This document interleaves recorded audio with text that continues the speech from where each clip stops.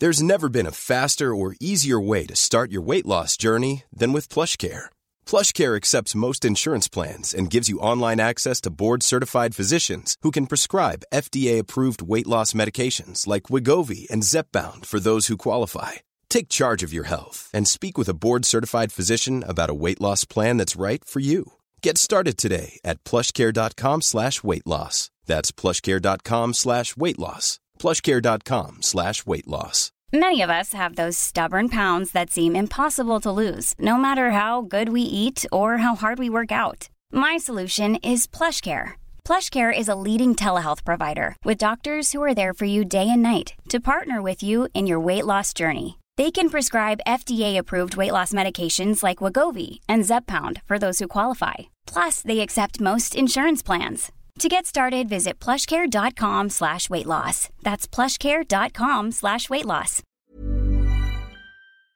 I don't like blood and guts, but I love them when they're lengthily discussed. 'Cause nothing's more relaxing. Death and love. So spend a tender hour with Gorley and Russ. This is the With Gorley and Russ podcast. Why do I always start? I just thought about that. Paul, if you ever want to start, you just push me aside and start this show. Never, ever. And it's never even, that's so crazy. That's never even crossed my mind before. Really? It just crossed mine after 3 years? No, well, if we look at these, I've never looked at the podcast before as a road trip, but I think it's a pretty good analogy because it's lengthy and it's just sort of like two buddies talking. That just means when we hop in the car, I just automatically assume you're at the wheel and I'm going to be in the driver's seat. And maybe when we take a pee break, sometimes I'll take the wheel. But we do take a lot of pit stop pee breaks. And it's probably only because I just tend to get car sick. I don't need to drive. So if you ever want to drive, here are the keys. So I hesitate to drive, but this is with Gorley and Rust. Oh, yes. And, and I'm Paul Rust, and you're Matt Gorley. Take it, buddy. Take it. And crash off a bridge into the water. I fucking knew it. Oh, you know what? To give just me credit. Yeah. I'm not just hanging out in the driver's seat. I think with my eye sometimes on the outline of the movie goes, maybe I'm holding the map. Oh, you're navigating. Yeah. Okay. I like this. Okay, you're behind the wheel. That is true because you actually keep us you walk us through the beats of the movie. Oh, this is nice. I feel better about it because it occurred to me that I always do start this and that like I don't want to take the reins of this thing. This is a team effort. But there must have been a reason I'm so at ease with it. This is funny that we opened it but this way. It's good. It's good. It's good. Well, you got the map. I got the keys. Let's make lots of podcasts.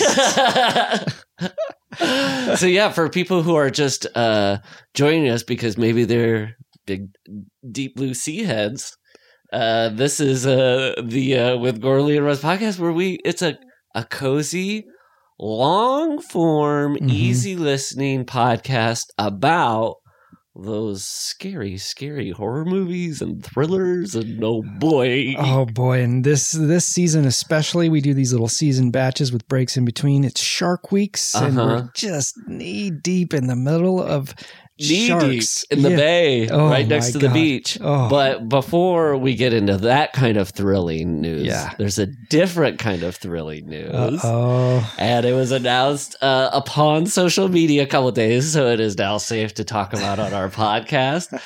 But I've known for months. You've known as early as virtually anyone, especially even my wife. When I told my wife this news, she was really excited, but I just a few days after told you. Well, please, I'd love for you to, more than ever, you're at the wheel here. You got to share this news, buddy. Paul, I'm joining the ranks of dadhood here. Amanda and I are going to have a baby. Oh, my goodness. I was joking when I said I let her know. Of course, she let me know.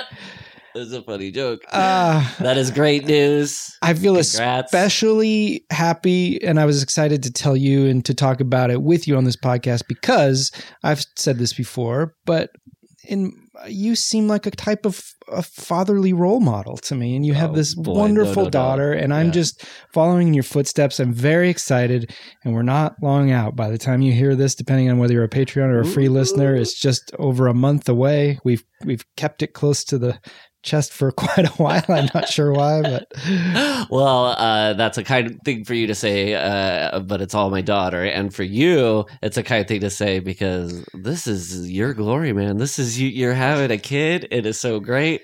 And for you, in such a Gorley-esque way, to turn it into a compliment about me being a dad. Come on, Well, now. it's true. Come on. It's But true. no, this is so exciting, and like you just sort of suggested here, it's coming up soon, so you'll get to have.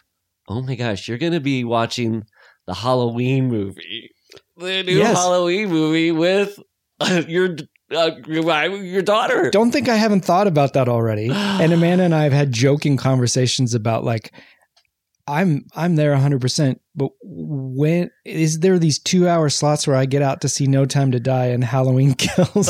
Oh my god! And if anything, she's like, how are you going to figure this out? She's behind it. You know, Yes. she's great Yeah, because that's- otherwise yeah. I already don't really leave the house. So it's not going to be Right. a stretch for me to want to stay home with this new addition to the family. What if you did sort of like a old sitcom-esque plot line where you go to both movies at once and you have to change outfits between No Time to Die and the new Halloween movie?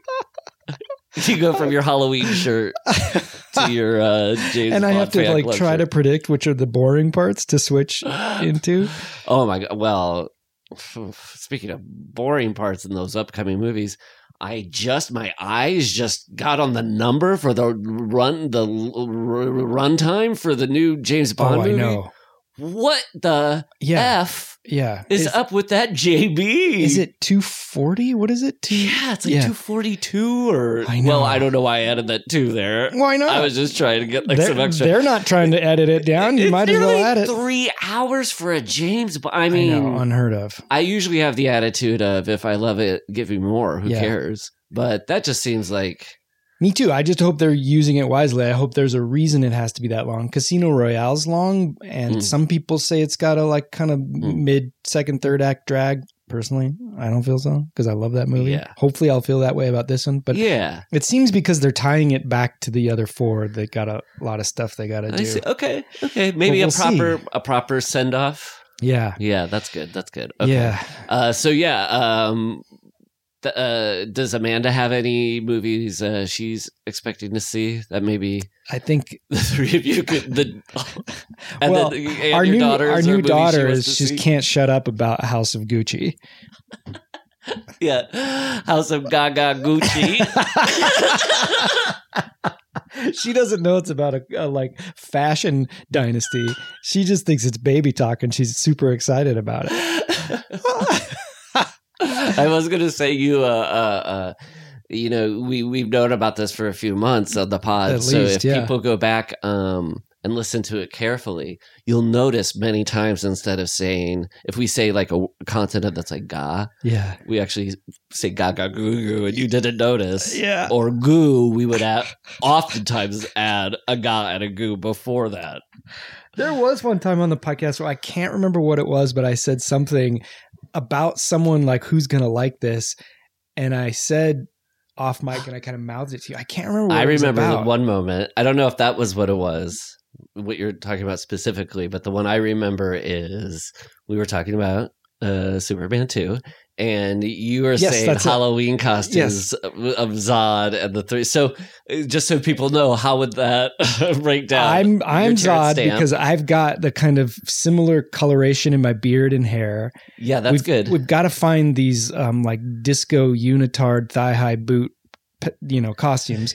Amanda's Ursa, Yes, the that's great. lovely lady, and our Oh, baby of course. is the enormous Non, and we put a beard on her and a little onesie, and we stroll her around, maybe in a Phantom Zone mirror somehow. We just put her on a walk around mirror. in a Safe. diamond. What is that?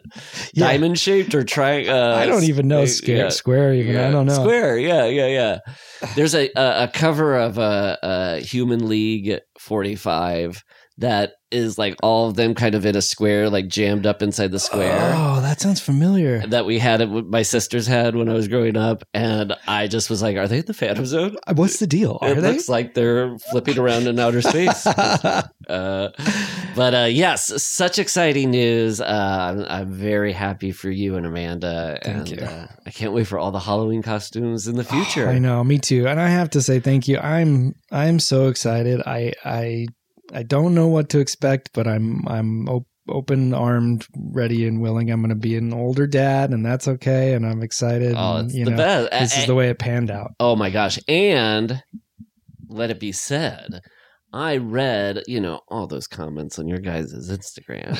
And if there was one refrain that I saw over and over again, it was the FT first thought I had when I heard the news, which is like, Gorley and Amanda are going to be the best parents. It's like without a doubt. You're They're too just like kind. so great. And if you read those comments, oh boy, that was what people said over and over again. You guys, it's already concluded. I'm sorry, it's already in the books. You're It's written in sweet. stone. You guys are going to be great parents. So I'm excited to watch just as a friend. Thank you very much. That means a lot to me. Yeah. And I should say that because this baby's coming, what does that mean for the podcast? Well, I think we figured out a way for it to mean good news. And by that, I'll just say it. To make it to the point where we have to go away and have a baby would mean this season would need to be longer, or we'd need to break earlier and have a longer break until after the baby. Right. We're going to make it longer. Yes, we need a longer gestation period Yes. of this podcast. What is a shark's gestation period? Because if we just did whatever the amount of weeks that it take, probably it's not I that have short no of amount idea. of time, right? Well, all I know is we're adding 2 episodes That's to right. this season to pad it out, and they are films that I think time and time again have come up from people Mhm. on Patreon, on And, Twitter, wherever, yeah. and they are. I'll say one. You can say one. Okay. Yeah. Oh, Piranha. Yes, the original Piranha Yes. and Cruel Jaws. Yes. The Jaws ripoff that also I believe uses footage from Jaws. Oh, Kind of reminds me boy. of Turkish Star Wars. I've never seen it. Yeah, I've never seen Turkish Star Wars or Cruel Jaws. Me either. But those are the two that if my wife and I ever have a second kid, those are the 2 movies I'm allowed to go out and see. You're gonna find some very specific art house that only does these As a double and, like feature. James of Bond Jr. That not the cartoon, but what is that one where that little person the played- weird knockoff. Yeah. Yeah. Wait, holy cow. Oh yes. So for those 2, I haven't seen Cruel Jaws. I have seen Piranha, and people are more than reasonable to want to request us to watch it because Piranha is so great. It's a really great movie. I've seen it. I don't know. I may have seen a piece of it. Maybe I haven't. I'm excited to watch it because it's gonna be like Yeah. I haven't seen it. Yeah, I'm excited to rewatch it. I went down. I don't know if I talked about this in the pod, but 2 summers ago, summer of 19. How innocent we were. Oh my god. I just had a great stretch of like 2 weeks where every night I watched every Joe Dante movie from beginning to end. It was so fun, and Piranha was a highlight of many highlights. Yeah. And an early James Cameron. Yes, I've never seen Piranha 2. That's what he did. Yeah, and James Cameron, I think, will James quibble that he's like they needed a name because the one director on Piranha 2 walked off and my name got put on it, but I wasn't really the full direct. Like, I don't think he likes to consider it see. his debut movie, but his name's on it. So Yeah. yeah, I guess Piranha 2 is a James Cameron debut, Gotcha.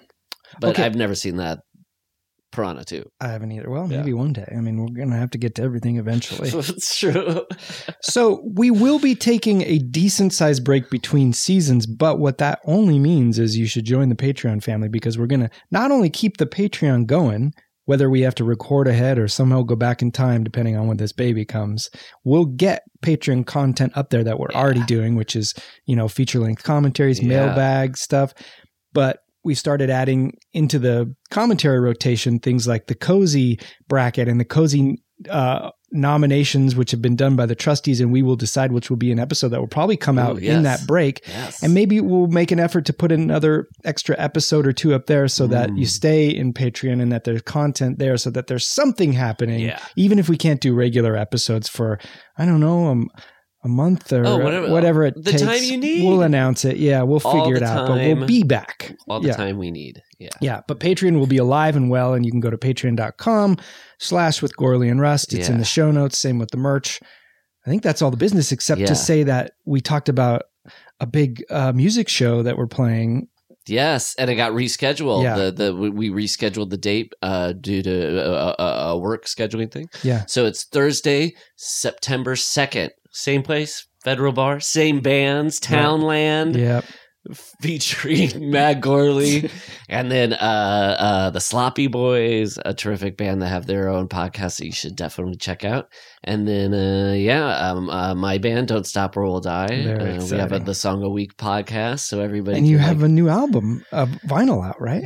Yeah. That's what the show's for. Is for the big vinyl release show. It's not out yet, but by the time we do the show, it'll be available for people to buy. It's our old our album from 2018 called Dazzle Me, which taken from Parenthood. Is that my guess? No, is that a quote? Yeah, remember? Parenthood? Yes, when his boss, he has a presentation to do to his boss, and his boss goes, "Dazzle me." Oh my!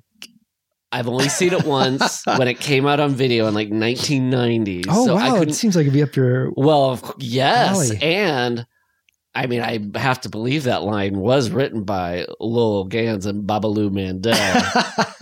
And if that's a Gans and Mandel, Lowell and Babaloo line, I'm very happy to swipe from them. What does it come from in your world? Just you guys? Yeah, I don't know why we just great thought that was minds. funny. You and Babaloo and Gans. Can I tell you a Babaloo and Gans story? I like that you got to do it with the most interesting last name of the first guy and then the most interesting first name of the other guy. Yeah. Give me the Babaloo and Gans story. I wrote for on the 4th season of Arrested Development. Oh, I didn't know that. Yeah. Probably it was like a job that was like 4 or 5 months in 2012. I remember it was right before it was during the re-election campaign. But there's a lot of writers from past sitcoms on that staff. So it's like Golden Girls and like Happy Days. And there was one writer there. That's right, because Mitch Hurwitz worked on Golden Girls. Yeah, right. And so they all have a pool of writers who are amazing. Yeah. They're like veterans. And one of them wrote on Happy Days, and he had a lot of Babaloo and Gans stories that were great. They sound like awesome, talented, very funny like guys, and they've written like a lot of movies that people people love. So if they ever want to like look at their filmography, you'd be like, oh, these guys are great. Yeah, but they also unrecognized huge contributions to Roger Rabbit, which I just found out about. Okay. I read so the story about them is they were like Paramount Studios is where that was shot, and now Paramount, for people who don't live in Los Angeles, is like in the center of Hollywood. And it's kind of like the dividing line. Some people say Western is the street that's sort of like east of that is kind of one version of LA, and then the other side is another version of LA, Hollywood and East Hollywood. and their advice. This has gotten so specific and so long. Who gives a shit, I'm Rust? on pins and needles. Oh my God. They told this writer, as long as you turn right out of the studio, you'll be okay. Never turn left out of the studio. Oh my God. This is a Which different time. now is not a charming anecdote. It's sort of fucked up. They're basically saying, like, don't go into the crimey, poor parts of Los Angeles. It's not quite as bad anymore, but back then. Well, and it's not even anymore. That's sort of a sad story. How, like, that's like, it's been gentrified. And, well, blame it on Babalu.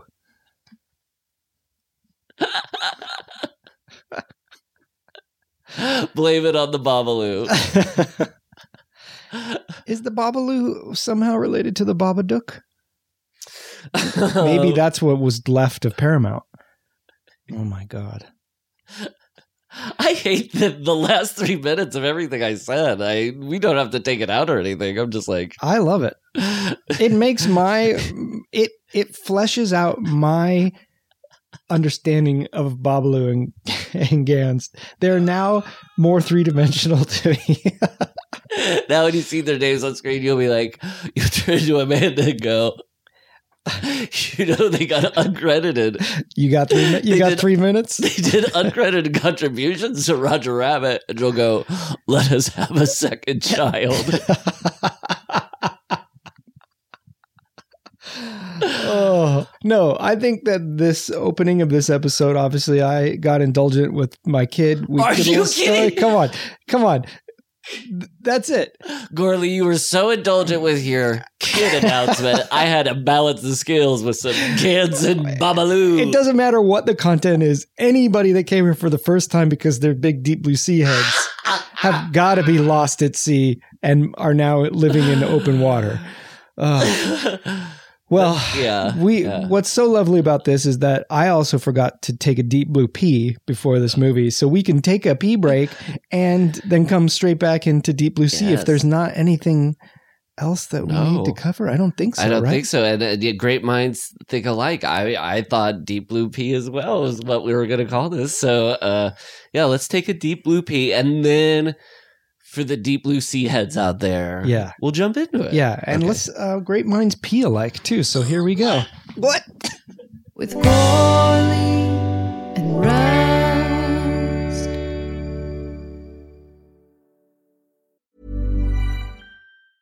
Planning for your next trip? Elevate your travel style with Quince. Quince has all the jet-setting essentials you'll want for your next getaway, like European linen, premium luggage options, buttery soft Italian leather bags, and so much more. And is all priced at 50 to 80% less than similar brands.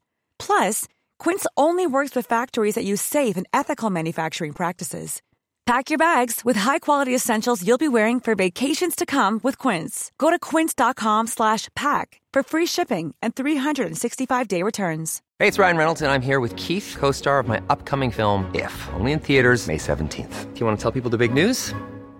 All right, I'll do it. Sign up now and you'll get unlimited for $15 a month and 6 months of Paramount Plus Essential Plan on us. MintMobile.com/switch. Upfront payment of $45 equivalent to $15 per month. Unlimited over 40 gigabytes per month. Face lower speeds. Videos at 480p. Active Mint customers by 531.24 get 6 months of Paramount Plus Essential Plan. Auto renews after 6 months. Offer ends May 31st, 2024. Separate Paramount Plus registration required. Terms and conditions apply if rated PG. With Gorley and Rust.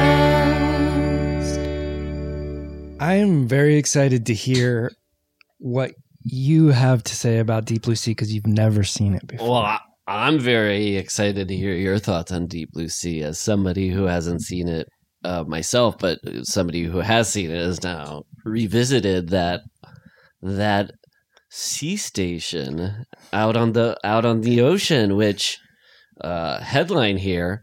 I love that sea station. I mean, you put that next to one of the atolls of Waterworld, and you've got yourself just a whole chain of post-apocalyptic archipelago man-made junk heaps. Do you think Deacon would love to take over that area? Deacon and the Smokers?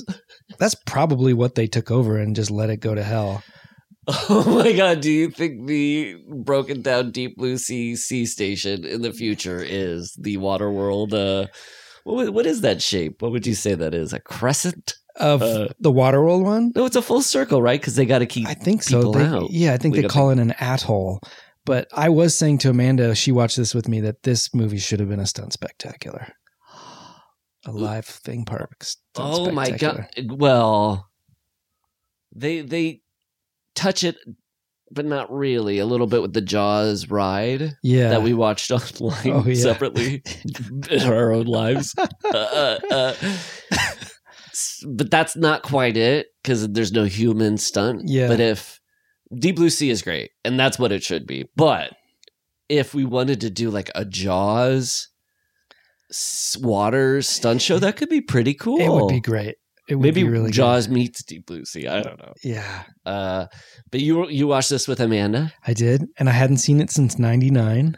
Ooh, In the 99 theaters. Feeling Fine. When Yeah. did you watch it? What were the circumstances? Well, I think I've maybe told this story before, that I worked up at Universal City Walk at the theater up there, and I was doing improv in the theaters before the movies. Have I mentioned that before? No.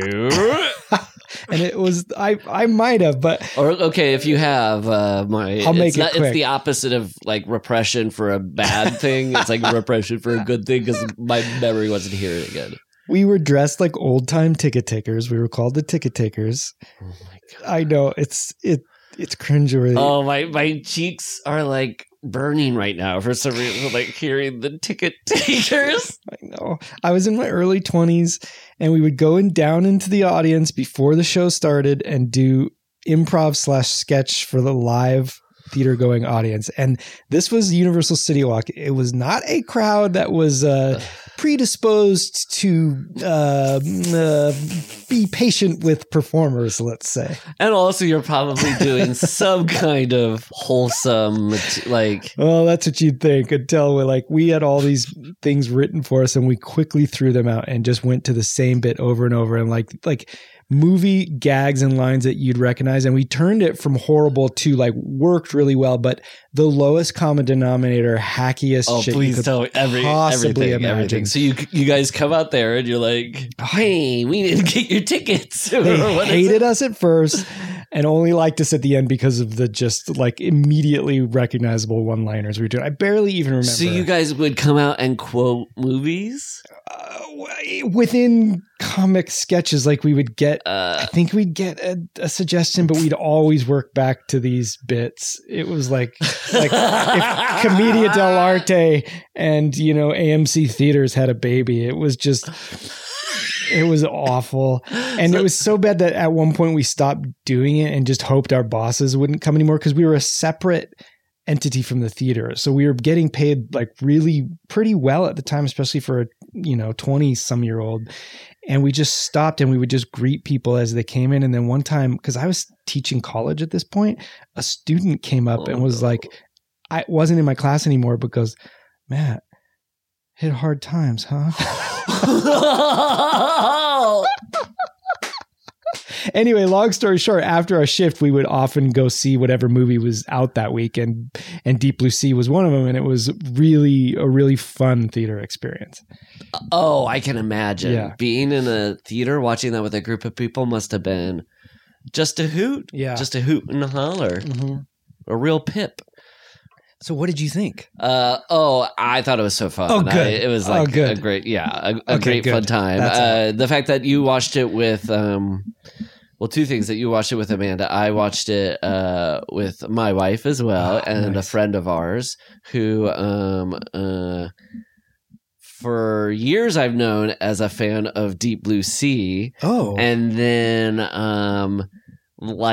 2 weeks ago, she was like, we have to watch Deep Blue Sea. Unrelated? Unrelated. Oh my God. And I was like, oh, well, I'm actually watching it for the podcast I do with Matt. And so, Leslie hasn't seen it either. So we'll all watch it together. And we had such a fun time. It was our friend Claudia.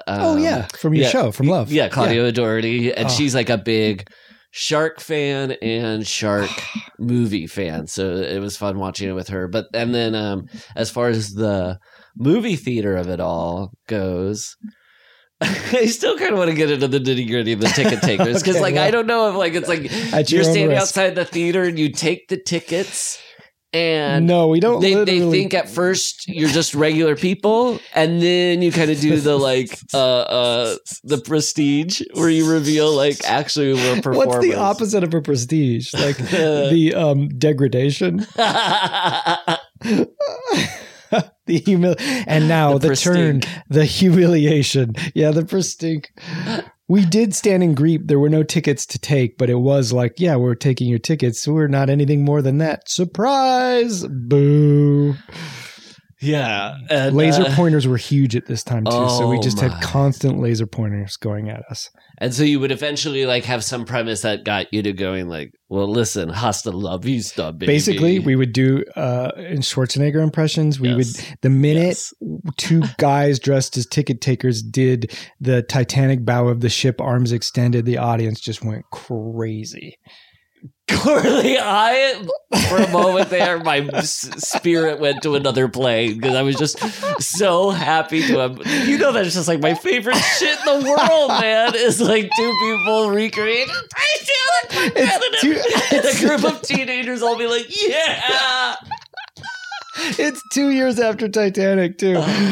Perfect. And that is just a stone's throw away. That theater from the live theater where they would do like the Bill and Ted show at the Universal Studios. And Waterworld and the stunt show, like the Bob Rochelle old Western stunt show. Yeah. Less of it. Oh my God, you were walking in Rochelle's shadow. I was crawling in his shadow.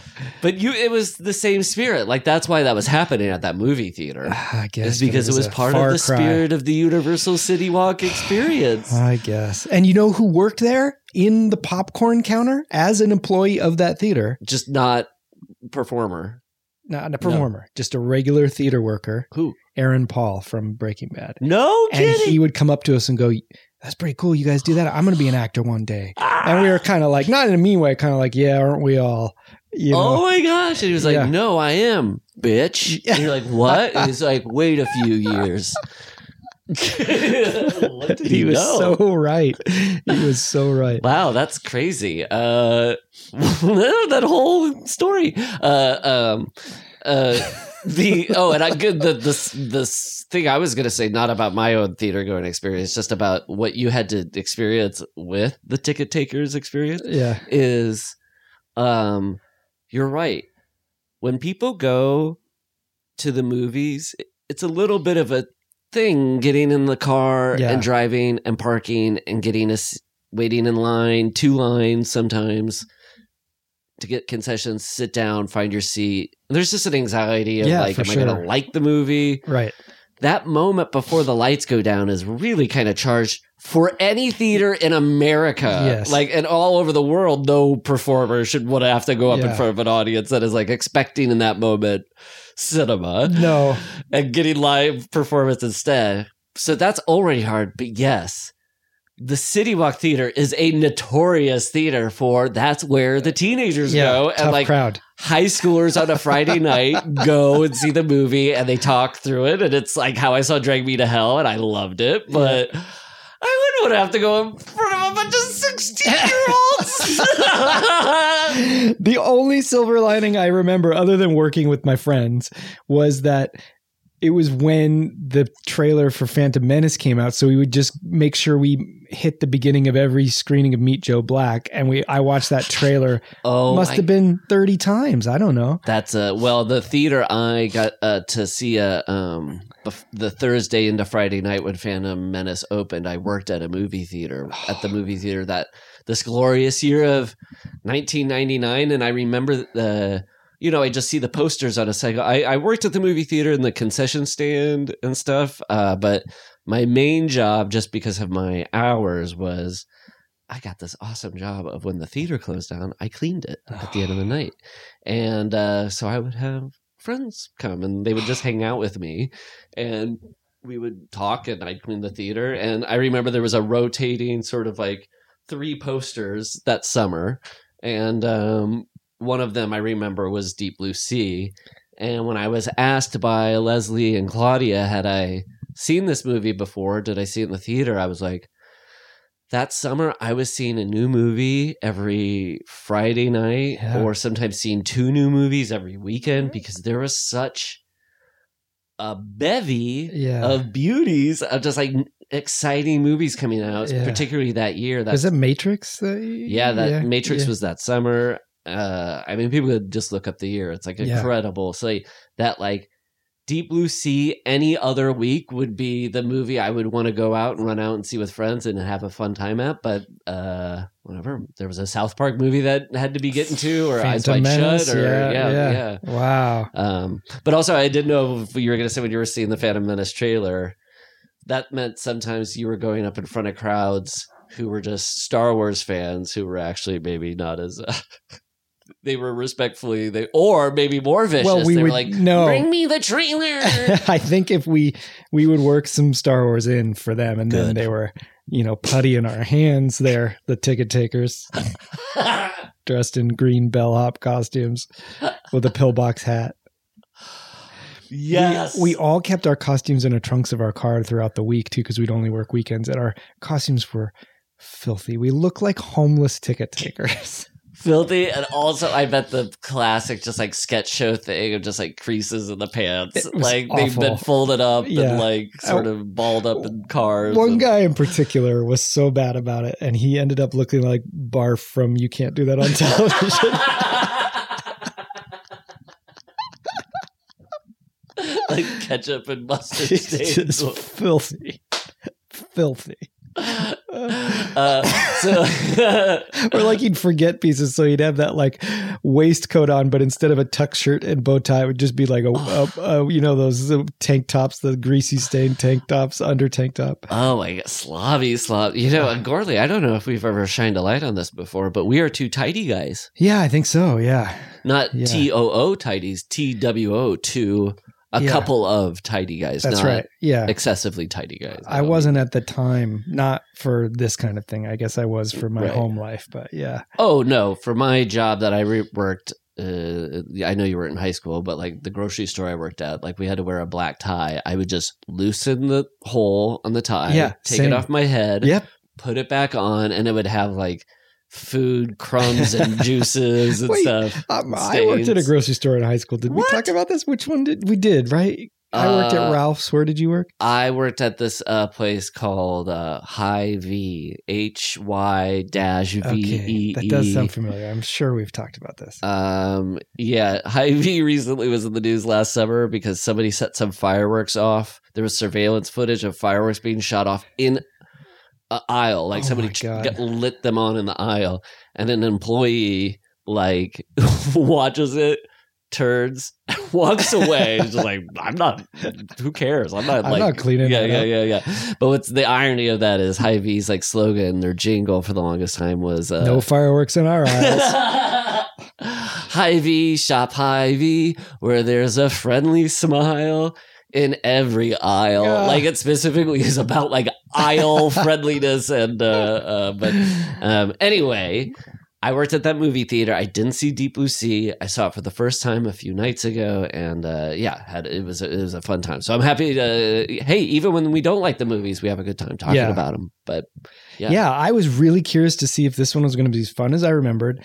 It's not really that dated, other than the CG, but like Right. fashion wise, No, yeah. it's not so crazy in its Yeah. looks or Cameron's. It's got some Rennie Harlanisms in there, yeah. but What would you consider some Harlanisms? And we this is our second Harlan we've ever covered on the podcast. We did Nightmare on Elm Street 4. yeah, which I think both of us found to be lacking, and I think we've said as much with other Harlan films. No, you loved Nightmare 4. Stop it. Oh, I did. You That's did? right. Yeah. Oh, no, what I'm saying is, why was I thinking you did a different one?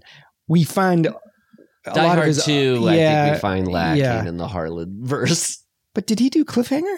He did. And I like that too. So why am I Yeah. bitching about Rennie Harlan? What's my Harlan problem? Well, I don't know. I think you probably share a sentiment of a lot of people. Like he has like,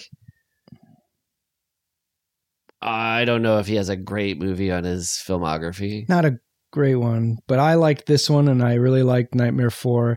And I remember, I haven't seen Cliffhanger in a long time, but I remember really liking I like that. Cliffhanger, Long Kiss Goodnight. I've never seen that, but I hear good things about it. Same. Like I haven't seen it, but I hear good things. And then the things that seem to be lower on the list of his movies, I haven't seen Cutthroat Island. Yeah, that's the big bomb he had. Yeah, I didn't see the Stallone-driven movie. Is that what it was called? The race car movie, Driven? Oh, no. And then like Ford Fairlane, I never watched. The Dice Clay Jam. I haven't seen it in a long time, but I loved Ford Fairlane. Oh my gosh! Well, then I want to watch Ford Fairlane.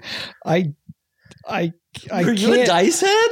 Oh God, I don't want to say I was a dice head. I was 15 or 16. I might have had one of his double CDs. That's disgusting to think of. It's just, but I think he's aged now better than what his time saw for him sure, as, he's so- definitely moved out of that. But Ford Yeah. Fairlane, like they throw in a little bit of that, like when a stand-up comic gets a thing and they got to kind of like cater it to it. But Yeah, I remember that script being so tight and so. like a real mystery. Yeah, and it's like a noir comedy that Yeah. also has a lot of, Robert Englund's in it too.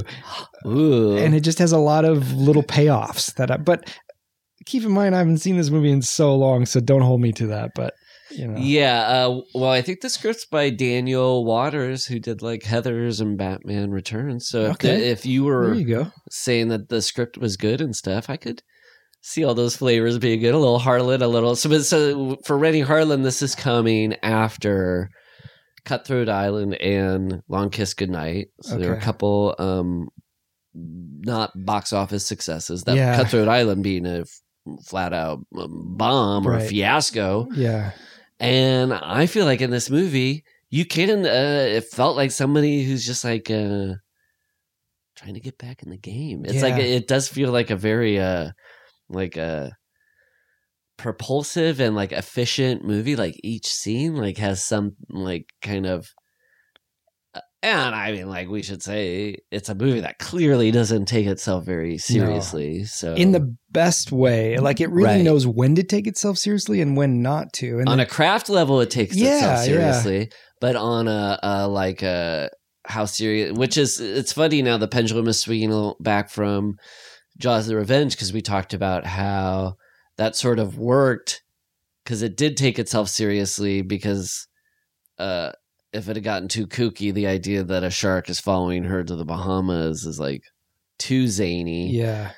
But this, the tone of this is, right in a real line. But I liked it. Yeah, I did too. And I was pleased with the script even now too, because like they do get a lot of information out about the characters and their backgrounds, but they don't do it in an expository way. They're pretty good about how they deliver a lot of this information. It seems tied well into character motivation about, finding out about Thomas Jane's past through, Samuel L. Jackson having checked up on him. And then, I mean, I'm sure we'll talk at length about the subversions of what you expect in a movie like this in terms of Samuel L. Jackson and Saffron Burrows' character too. Yeah. And I know some of that's like accidental or happenstance, but I would put it in the category of what was exciting about movies in 1999 was this thing, which I think like 5 years out from Pulp Fiction, movies that were coming up from the studio, it was okay to sometimes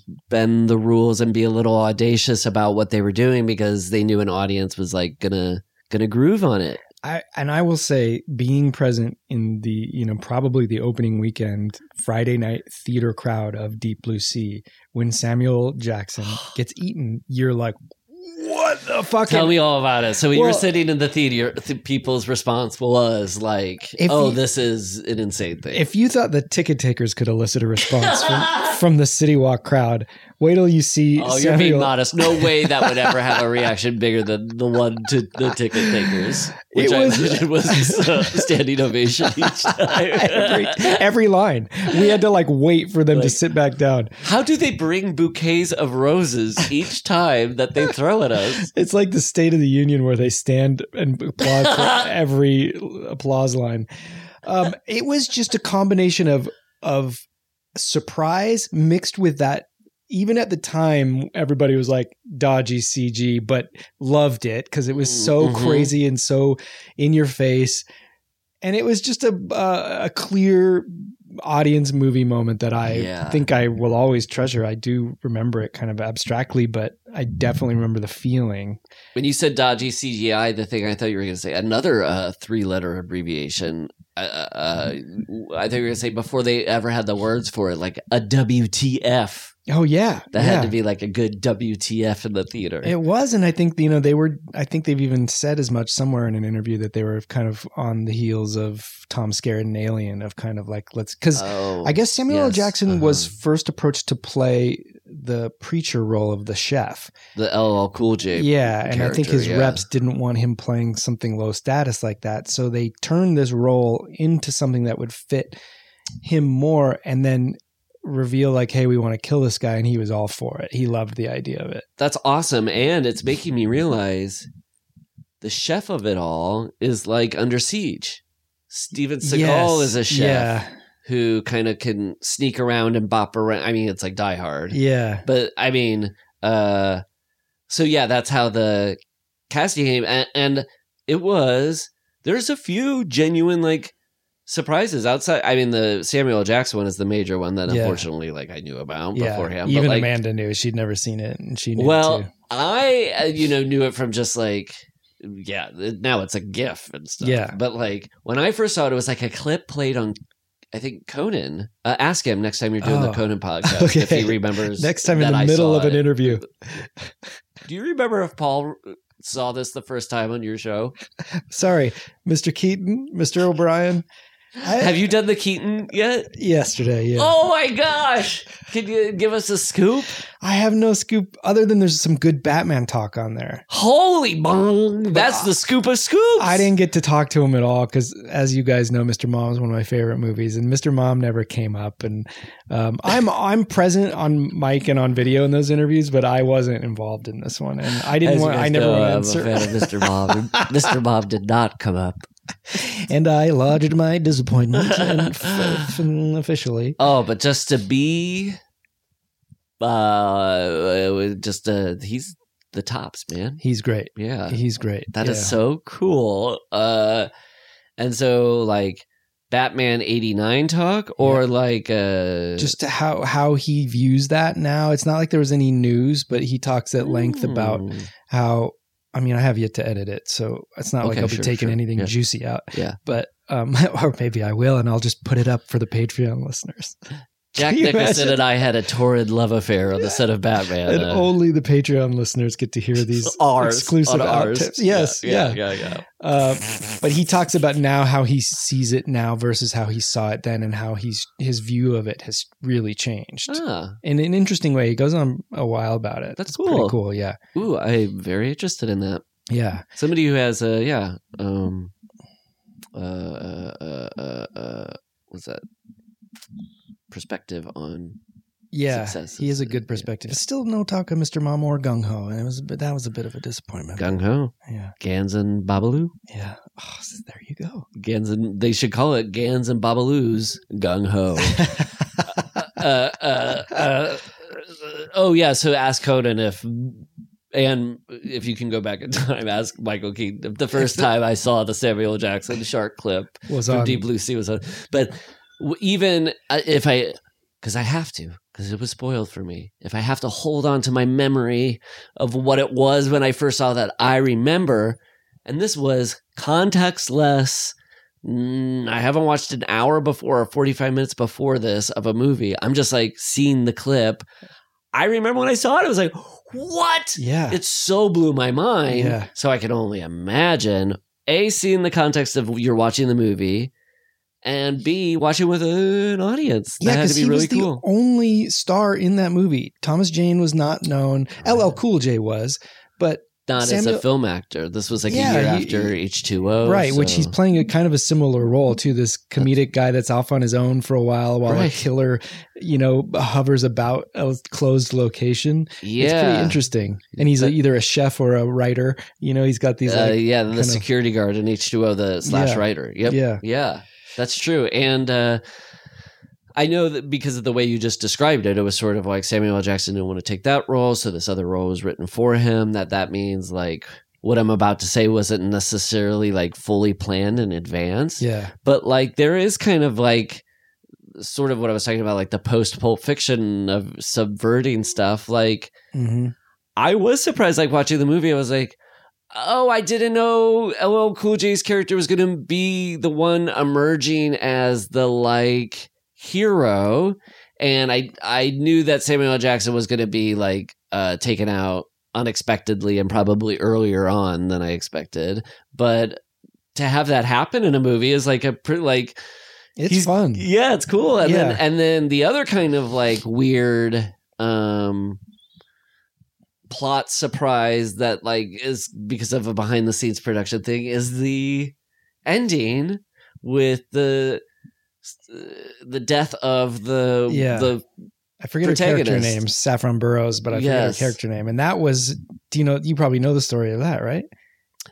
Yeah. So explain. Well, first of all, I should say that like, because Jackson was in Phantom Menace and, he'd already been in Tarantino movies. Right. He was huge and he was the only person. And the other thing, just before I go to that ending, is that I just love his monologue. It's like meta cheesy and purposefully over the top in a way because they know what's coming. And so it's like the perfect setup to a joke punchline, which is the shark murdering him, because the monologue is so over the top and almost Independence Day level melodrama, and I just love that they take that moment to set it up with such a cheesy monologue.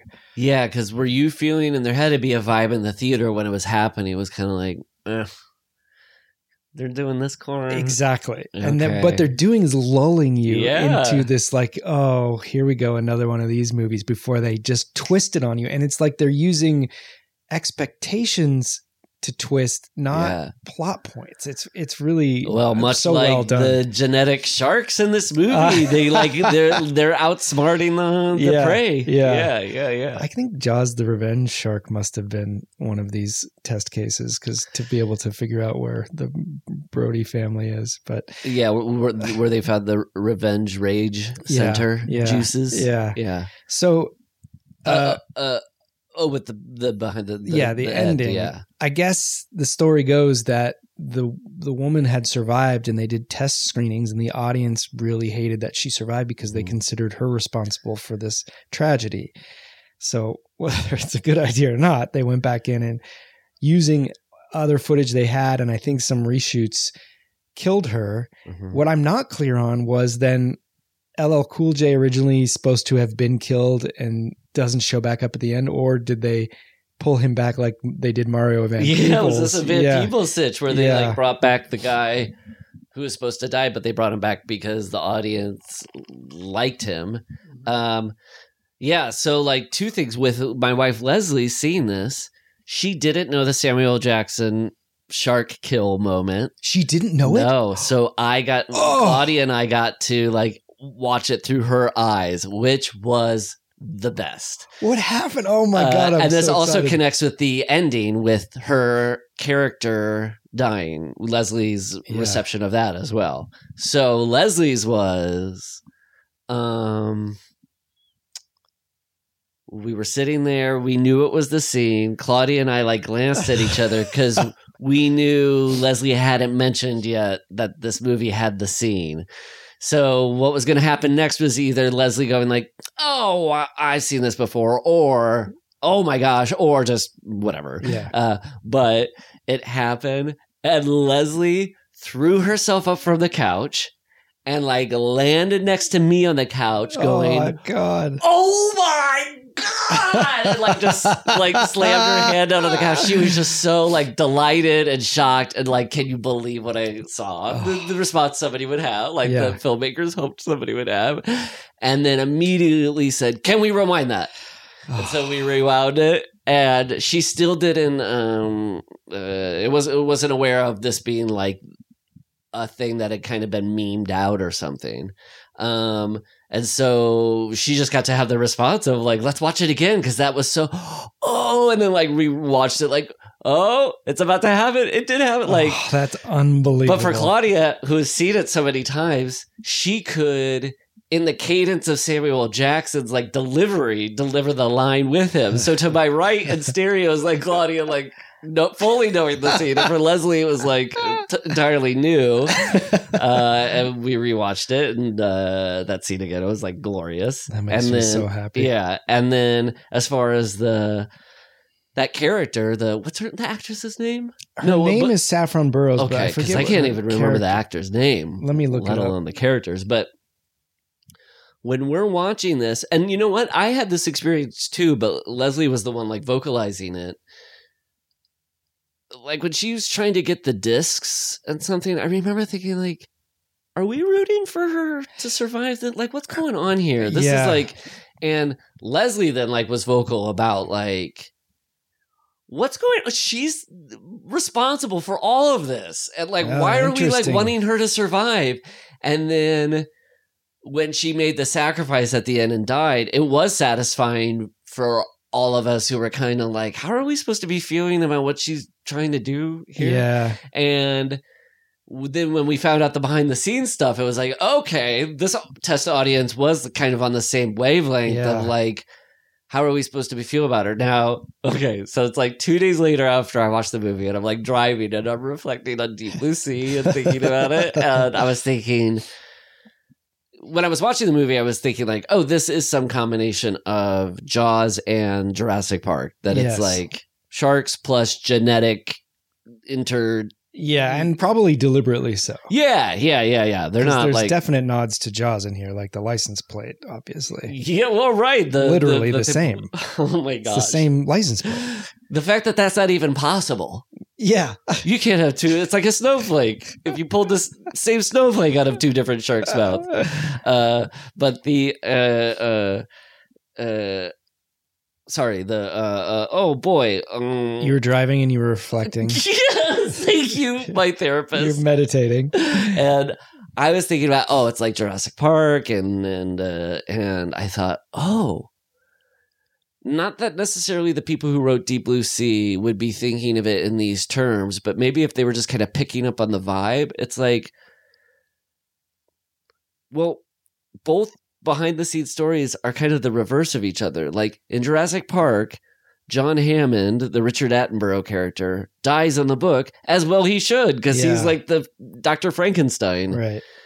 But when they started making the movie, Spielberg was like, well, what's wrong with this guy? He's just trying to have some entertainment for families and make a buck on the side. What's wrong with this guy? So they have him survive.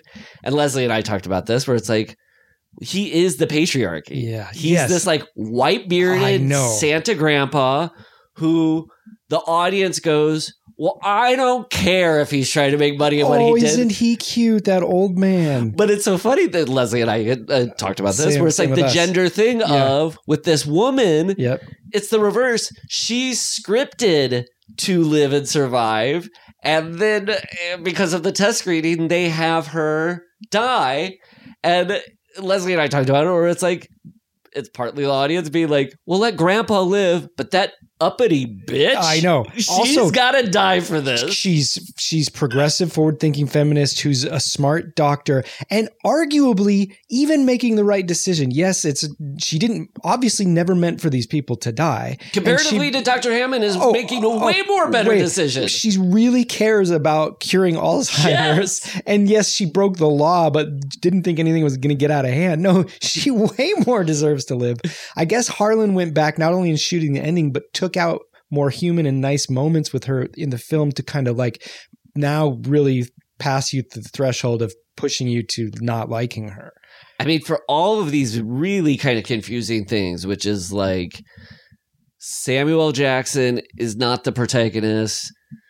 LL Cool J ends up being the protagonist. Are you supposed to be rooting for her, against her? And then Thomas Jane is actually the guy we're all supposed to be, like the main guy, even though he doesn't kill any of the sharks. He doesn't kill one shark. LL Cool J kills two, and Dr. Susan McAllister kills one of them. McAllister. And they even say it like Samuel L. Jackson is the suit. In any other movie, he'd be either the bureaucratic rich guy or whatever that's like, no. Right. And he'd be like, you'd want him to die. He's the Paul Reiser in Aliens kind of. Yes. Oh, well, fucking, why is Ronnie Cox in this movie? Oh my. this movie has very many weird things about it, but the fact doesn't that it's say a all line. working. Ronnie Cox has no lines. What obviously they cut something. I don't know. I couldn't find anything more on it, but I was just looking at IMDb. I'm sure there's something out there.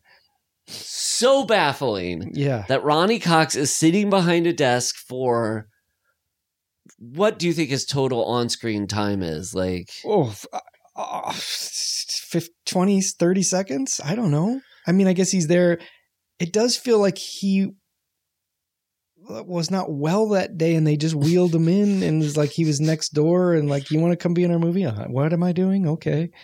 Yeah. It's so strange. And the fact that it fits in with all of his other just like genre authoritarian RoboCop, Beverly Hills Cop, Total Recall vibe. Yeah. And then to rob him of that. Because Rennie Harlan, it does feel like he's from like the Paul Verhoeven, Tony Scott, just like world of action exploitation or something. Yes. Yeah. And so then, Ronnie Cox. Oh man, I hope he got a call before the premiere. I hope he wasn't sitting in the theater. He's the first one there. My cummerbund is blue in the spirit of the deep sea of the movie. My cummerbund is blue. My love for this film is deep. And I can't wait to see it with my eyes. I'm Ronnie Cox, and I can't wait for you to see my performance. The best of my career. Also, I sound nothing like Ronnie Cox. I'm Michael Caine. Ronnie Cox often will do ADR for Michael Caine if he can't do it because he's so good at it. What is Ronnie Cox? I only remember his line from Total Recall, and I don't do his voice, but you'll be home in time for cornflakes. That's good. No, I wasn't even. No, but I'm trying that's to like just literally his line. I don't think Ronnie Cox has a voice that if somebody did it, you would go, No. "That's Ronnie Cox." No, he does. Wait. Do that? That's Ronnie Cox. Did you just Did you just do Ronnie Cox? Oh God. So the subversions of it all are a real treat, especially when they came out, but they still hold up today. Even when you know they're coming, they're fun. Yeah, lots of surprises. A genuine surprise that was like, I can't think of the last time this ever worked on me in a movie ever or a TV show. Where a surprise party was a genuine surprise. I know, yeah, that's right. When they started announcing it and asking her to come, I was like, what's going on here? Why don't I know what's happening? Yeah, and then when she walked in, it was surprise. I was like, well done, crew. Didn't really excite her much, but, In the vein of Terror Train, where it was one of the first legit, like, the magician's assistant, I was like, something's odd about that, but I don't know. Yeah. Usually when like somebody's like in a disguise or something, I go, oh, I know that's supposed to be Tom Cruise, that fake nose or whatever. Yeah. That's Color of Money, by the way. He has to wear. I've never seen that. Oh, I'm kidding. That would be funny though. He has to get to the pool hall with a disguise. Use it. Gorley, that's like the year of 86. That's when I imagined a young man like you is most going out to the cinema and wanting to see Tom Cruise. I guess win at a billiard game. Yeah, I don't know. I would have been 13. I guess I was more like, that's an adult movie. I want action. But did you get to see Platoon in the theater? Yeah, 6 times. So that was the summer of the same year as Platoon. Yeah, but this was, I guess, it was too... That's apples and oranges. I don't know why I'm comparing them. No, I should have. You're right. That's a cue ball and an 8 ball. I should have, but I needed, young man war, something stupid like that. I wasn't going to get the subtleties of a sequel to The Hustler. Similar haircuts though for those bad boys. Yeah, Tom Cruise and Charlie Sheen. Both of those movies kind of have that. The little spiky. It's not quite a flat top, not quite a pompadour. The spike. Yeah. Had a very limited run in men's hair fashion. Until Tom Cruise brought it back for Collateral. Oh my God. With the wig, gray. right? The gray wig, yeah. Do you think that was him subtly like nodding that it's the same character as Color of Money? Probably was. My Collateral movie going experience. you know, in auditorium theater seating, sometimes you could have the row that the hallway or the aisle cuts in front of that people have to like go back and forth on, horizontally or whatever. We were there, and a old woman halfway into Collateral was like walking to go to the bathroom or something, and she tripped and fell in front of us. Oh, jeez. And then her children came somebody came, like lifted her up, and it was like one of those experiences where you know it's being fully handled, and it's taken care of, but because it's happening in front of you, if you're not, I felt like I should just like put my finger out and like put it on somebody. So I felt like I was stand contributing. up and look around like I want everybody to see that I'm prepared to help, but I there's nothing I can do. So I just, okay, are we good? We're good. Okay. So I was just like splitting my time between the accident in front of me and then that silver fox Tom Cruise up to his collateral in. His collateral damage. Yeah, what about the hairstyles in here? Now, when you said, I agree, the styles haven't aged too much, the late 90s of it all, and if there is any of it, I love it. Yeah. Like, especially those young teens at the beginning in the boat, like that was like some prime 1990 teenager. Eyebrows. Yes. Virtually non-existent. And the thread thin eyebrows. I mean, the most period thing about this movie, I think, is like, all the fellas, all of them, have that weird thing where they were on a previous movie where they had to dye their hair blonde or something, and it has like this, like either it is blonde or it's trying to cover up a dye job of some kind. Yeah, I think Thomas Jane, they clearly gave a dye job too, because he's supposed to be this always out in the sun kind of naturally blonde guy, but he ends up getting that kind of orange thing that brunettes have, or you know. And I know you told me with Jaws the Revenge that their hair color kind of changed because of the tank. I noticed that there was particularly like weird stuff happening in the hair for the men who had to like go underwater. So like the Janes and the Rappaports of it all, that I didn't know if like they're also battling like weird chemicals. Yeah. Well, they shot this on the Titanic set at that Fox in Mexico, that offshore water area. I mean, this definitely had some prime late 90s shots of rooms being filled up with water quickly. Yeah. Just that color timing or whatever it is too. Yeah. Well, and I'm not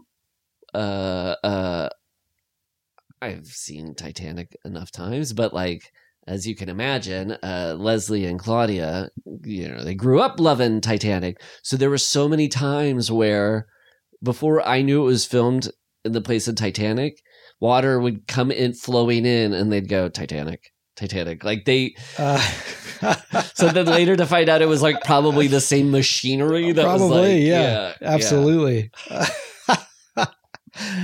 Also the, what I can imagine felt very fresh in 1990, fresh fish about this is until like Jaws the Revenge in 87, there's been like a pretty big dry spell for 12 years with like, maybe you had some Abysses, some James Cameron stuff, but those are like kind of like, or the not Deep Space Nine, Deep Star 6. Yeah. Like you could maybe have mythical creatures, scary stuff, Leviathan stuff, but this is like the first time that they're going back to sharks. And I'd say after Deep Blue Sea, once every 2 years, there's a animal in the water attacking you movie. Yeah. Like they, I think also were the first to kind of come back to, it had to be so exciting to be like, hey, yeah, Jaws movies rule. We're back to Jaws movies again. I know. I was thinking about that because the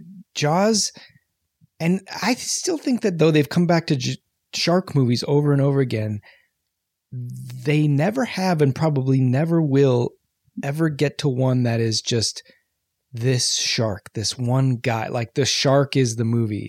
I know Megalodon is maybe something like that, but I mean that's going to take like it's amazing you had Michael Myers, but then you still had Jason and Freddy. So it seems like there would be room for Jaws and, you know, Teethy and Fins and Claspers. Sorry. No, it had to be. You had to do 4 of them. And Claspers, of course, would be the name of the 4th The third Jaws knockoff. But this movie, I think, is smart because they also go out of their way to not make it great whites. They're mako sharks, right? Yeah. Yeah. And they've been genetically engineered and they're first and second generation. So there is a kind of like interesting science element to it. Yes. I mean, it seems like dubious science to me, but also this is so crazy specific. It does seem like, is there something to do with shark brains and Alzheimer's that is real? I have no idea. I believe it. The movie makes me believe it. And also, that Planet of the Apes reboot movie has its dirty little chimp prints, chimp It's little fingerprints opposable paws. all over this movie. That whole movie kicks off with the idea that they're trying to cure Alzheimer's and using monkey. That's right. Yeah. And then the genetic kind of it all. And I remember when I saw the Planet of the Apes movie, I remember thinking like, that's a really good way to get me on board about questionable science. Because I do go like, if they could cure Alzheimer's, I could see this being an argument that I could be like down. And then so same with Deep Blue Sea, the fact that they're doing it to, I mean, what's going on in the juices of a shark brain? I don't know, but why wasn't it they're trying to cure cancer because of that old wives' tale that sharks don't get cancer, which is what they thought at the time, but not true. They do, but I saw this movie had like something like 12 screenwriters that like wrote on Babalu and Gans. Gans and Babalu got in there, but I would probably think it was cancer for a really long time, and then the one contribution of one of the writing teams was, you should make it Alzheimer's. Yeah, it's new. Yeah, it's not hot. as depressing. Alzheimer's is hot right now. It is hot. That and oh God, what's the tick? Oh, Tourette's? No. Oh, I'm sorry. I seriously answered. I wasn't making a joke. No, I know you did, and it was just a funny kind of different how words can have different meanings. I meant tick the bug, not tick the spasm. Because what's the disease you get from the condition you get from a tick? Oh, Lyme's disease? Yes. Oh my God, that is such a funny. You couldn't write such a funny miscommunication. Eat your heart out, Three's Company. Wait, there's a further miscommunication because I thought you just said I didn't mean tick the spasm. I meant tick the box. Bug. Oh, I thought you meant like tick the box. So like, I don't know where you were heading with tick the box. Like, get all the conditions in there. Oh my! Well, now all of them work. Yeah. I love all of them. But yeah. Well, wait. So should we jump into this like scene by scene? Dive into this Deep Blue scene by scene. We had just watched. You don't need another Deep Blue P, do you? If you need to, we can. I do. Thanks. Okay. Thanks for making it seem like it's both of us. I've been drinking a lot of water. We'll be right back. With Corley and Rust.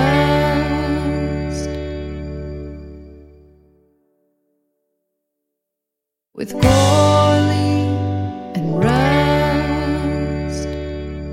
All right, we're back. We're back. And truth be told, Gorley, I needed that Deep Blue. Once I got in there, I realized it was good. As Salt and Pepper once said, very necessary. Now, jumping into it scene by scene, as we're wont to do. Yes. Well, not scene by scene necessarily, just feeling by feeling. Yeah. I did, at the top of my notes here, have a story that I did want to share about the conversation I overheard between two young gentlemen. So do tell. My daughter is going to kind of like a day camp, outdoor camp thing for the last week. And what we do is we drop her off at a bus in the morning, and then she goes to the camp, and then the bus comes back and drops her off at the end of the day, and we pick her up and go home. So that meant that for the first time, I got to see her go on a big yellow school bus and drive away. So like God. A lot of great feelings about that. That were very sweet. But on Monday morning, a couple days ago, I dropped her off at the school, and it is a conversation between two 8 to 10 year old boys, two boys ranging from the ages of 8 to 10. on a Monday morning. So that means this kid is like so bursting at the seams to have this conversation. Because he's been waiting all weekend. Yes. Yeah. So Mary's getting on. So my daughter's getting on the bus. And behind me, I'm hearing this conversation. It's a kid who's on the bus with the window down, already stoked to have this conversation with a kid who's walking up to the bus. Like he's already like, we gotta get this talk. I hear a voice behind me go, hey, you see Alien vs. Predator?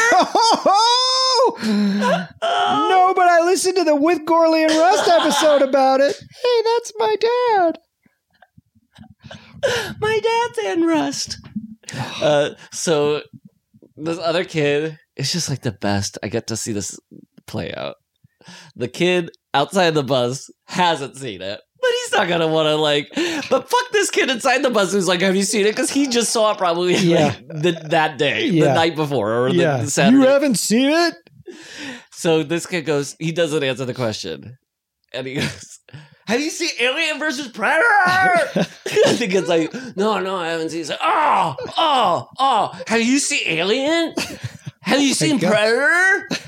Then you've seen it. Yeah. But it made me realize both in some ways we are those two boys. Yes. And then the other thing was like, if we didn't quite say it when we talked about Alien versus Predator, this like PG-13 mashup of two properties, like that movie was made so that on a Monday morning, one 9-year-old kid would say to another 9-year-old kid outside the bus, "Have you seen Alien versus Predator?" Absolutely. And then that kid has to go home and beg his parents to take him to that movie. Or her. Yeah, to put it it was real. I was so happy to have witnessed that. That actually reminds me of a story that Michael Keaton told on this Conan podcast. I don't want to. It's not a spoiler. It's just a little thing where he talks about he was kind of that kind of kid, and he had this friend, and they would play army all day. And the friend was kind of like, he would say like didn't have quite the same imagination or the dedication. And he would go home for dinner where Michael Keaton, I think, was like the youngest of 7 and wasn't being called home, and it was always like, he would just play through lunch and just was into it. And the kid had to go home, and he goes, "No, wait, before you go, we need to do a trailer for what we're going to play tomorrow." So he made them act out like what they called back then a movie preview of the playing that they were going to do tomorrow. That is such a great story. What a great memory. Yeah. Oh boy. Well, Logo Loco. Yes. That Warner Brothers logo. God damn it. Just all of its slick 90s, carefree 90s-ness. Warner Brothers logo is my favorite of the logos, of the studio logos. Yeah. And it was nice to see it there at the top. And then it turns to like water, basically, or it kind of has that like water effect come over it. Yeah, and like that underwater shot, it's unmistakable. That looks like Jaws. There's no way. Yeah. You could take a frame of that, like whatever that shot is of the camera looking up and the sun coming down with silhouetted bodies. Oh yeah, that just looks like Jaws. So I was so stoked just to see that Jaws. I know, and then we get to see this boat of teens, sailboat of teens, straight out of like I saw you do it last summer. Or Final Destination or any of that. I saw you do it last summer. Look, I'm not a killer or anything, but I'm a bit of a peeping Tom. And so I don't have a hook on my hand, but I do wear a raincoat slicker, but that's because I get into some gross stuff. Anyway, don't mind me. Keep doing what you're doing. But I did see you do it. I saw you do it last summer. Yeah, but I haven't seen you do it this summer. And if you are gonna tip me off, let me know. I'd love to come by. But this movie felt like it's like, okay, we're gonna have a bunch of 20-somethings and oldies. Yeah. But don't worry, kids. Yeah. We got some and it felt very like slasher movie, like group of kids out there on the boat. Now, this in some respects is like Jaws, but in many respects it ain't no Jaws. And the way it ain't no Jaws is they are just clearly in a tank in a studio. Yeah. Like they're not No. being adventurous. Like Which is weird because they have this expansive ocean setting that they use, but for this, almost makes you think this is like somehow tacked A little on. add-on, yeah. But then they do movie dancing, which I love. 'cause What's that? It's just when people dance in movies and you know that they're not dancing to anything that like It's the really music's played. there Yeah. later. It happens in the surprise party too, where they just everyone's very self-conscious about it because people tend to dance the same like weird blocking that you get in. What were we watching? Were we doing a commentary recently? Sleepaway Camp? Yeah, we were talking about the blocking. Oh, how it's they always all straight stand, lines. yeah, straight facing camera. Well, two people dancing facing camera instead of at each other, like looking at each other. The other thing too, that movies just like have such a hard time like getting down is the like talking at a volume over loud music in a room. Yeah. Like, and have you had that experience as an actor? No. It's a hard thing to like do. It's like Yeah, I bet. really awkward and Because there's no music, but you have to shout kind of like there is music, right? yeah, So it's really it'd be unnatural. like, "Hey, I really like that dress you wore tonight." yeah. Yeah. Yeah. Yeah, but imagine a under Right. that. Yeah. I think the best version of that I've seen is now that we mentioned it is in the Social Network. There's a scene Jesse Eisenberg and Justin Timberlake are talking about the Victoria's Oh, Secret yeah. scene, and then they're like talking over loud club music, and I believe that. I believe Yeah. that one. Yeah. Yeah. So those teenagers come, and then Thomas Jane rescues them. Or I did not remember or expect that. But we're also forgetting that I don't think this is what this movie is saying is happening. It's just a moment, but it does seem like the red wine is almost like a blood call for the shark, like it's wine chum, and that this shark we later learn has a progressed brain and is suddenly like can appreciate, oh, that's a Malbec, 1987. I've got to get out there. Oh, there's people to eat. What a bonus. Oh my God. Wow, a full meal. I love that idea. That notion of like two like a Paul Giamatti shark and a Thomas Hayden Church shark come up and sideways it up underneath. They're like, I like the and the other shark's like, I just came out here to get laid, man. What are we wasting our time on this wine tasting? And then Thomas Jane shows up and he's like, aren't I kind of you, Thomas Hayden Church? This is weird. We're in the same scene. Two Thomases who are sandy blondes and rugged looking. Yeah, but mine's real. Yeah. Now, I quite like Thomas Jane. Yeah, I do too. And not that was said in a tone like, now easy, Mr. Gorley. I quite like him. Well, I hate him. But and I think he's pretty good in this movie. Yeah. And the two people I was watching with, they really liked him. Oh, yeah? Yeah. Well, did you ever watch Hung? Do you remember that show? I never watched it, but I do recall. It was pretty good. Yeah, He it was plays about a guy whose dick is too big for his life. No, he's a male prostitute. He has a Oh. big dick. Yeah. So he has like a female pimp that pimps him out to like upper middle class women in Detroit. Oh wow! So does he meet Jack White's wife? Why does she? I imagine Jack White's pretty powerful in Detroit. I thought you meant like she has a notoriously huge vagina. No. But Old Meg White, Megalodon White. but there was a moment in an exchange that happened when we were watching the movie where, and I brought this up like 5 minutes later, but we were watching it and he appears on screen, and Leslie and Claudia kind of went like, "Oh, it's so hot," Wow. and I went, "Yeah." And for like 5 minutes, I was in my head. I'm like, "Why'd you say it like that?" and then after 5 minutes, I said to them, "Hey, just so you know, for the last 5 minutes, I've been into my head about when you guys said he's so sexy," and I went, "Yeah." Then they laughed. I agree with you. I mean, he's got it.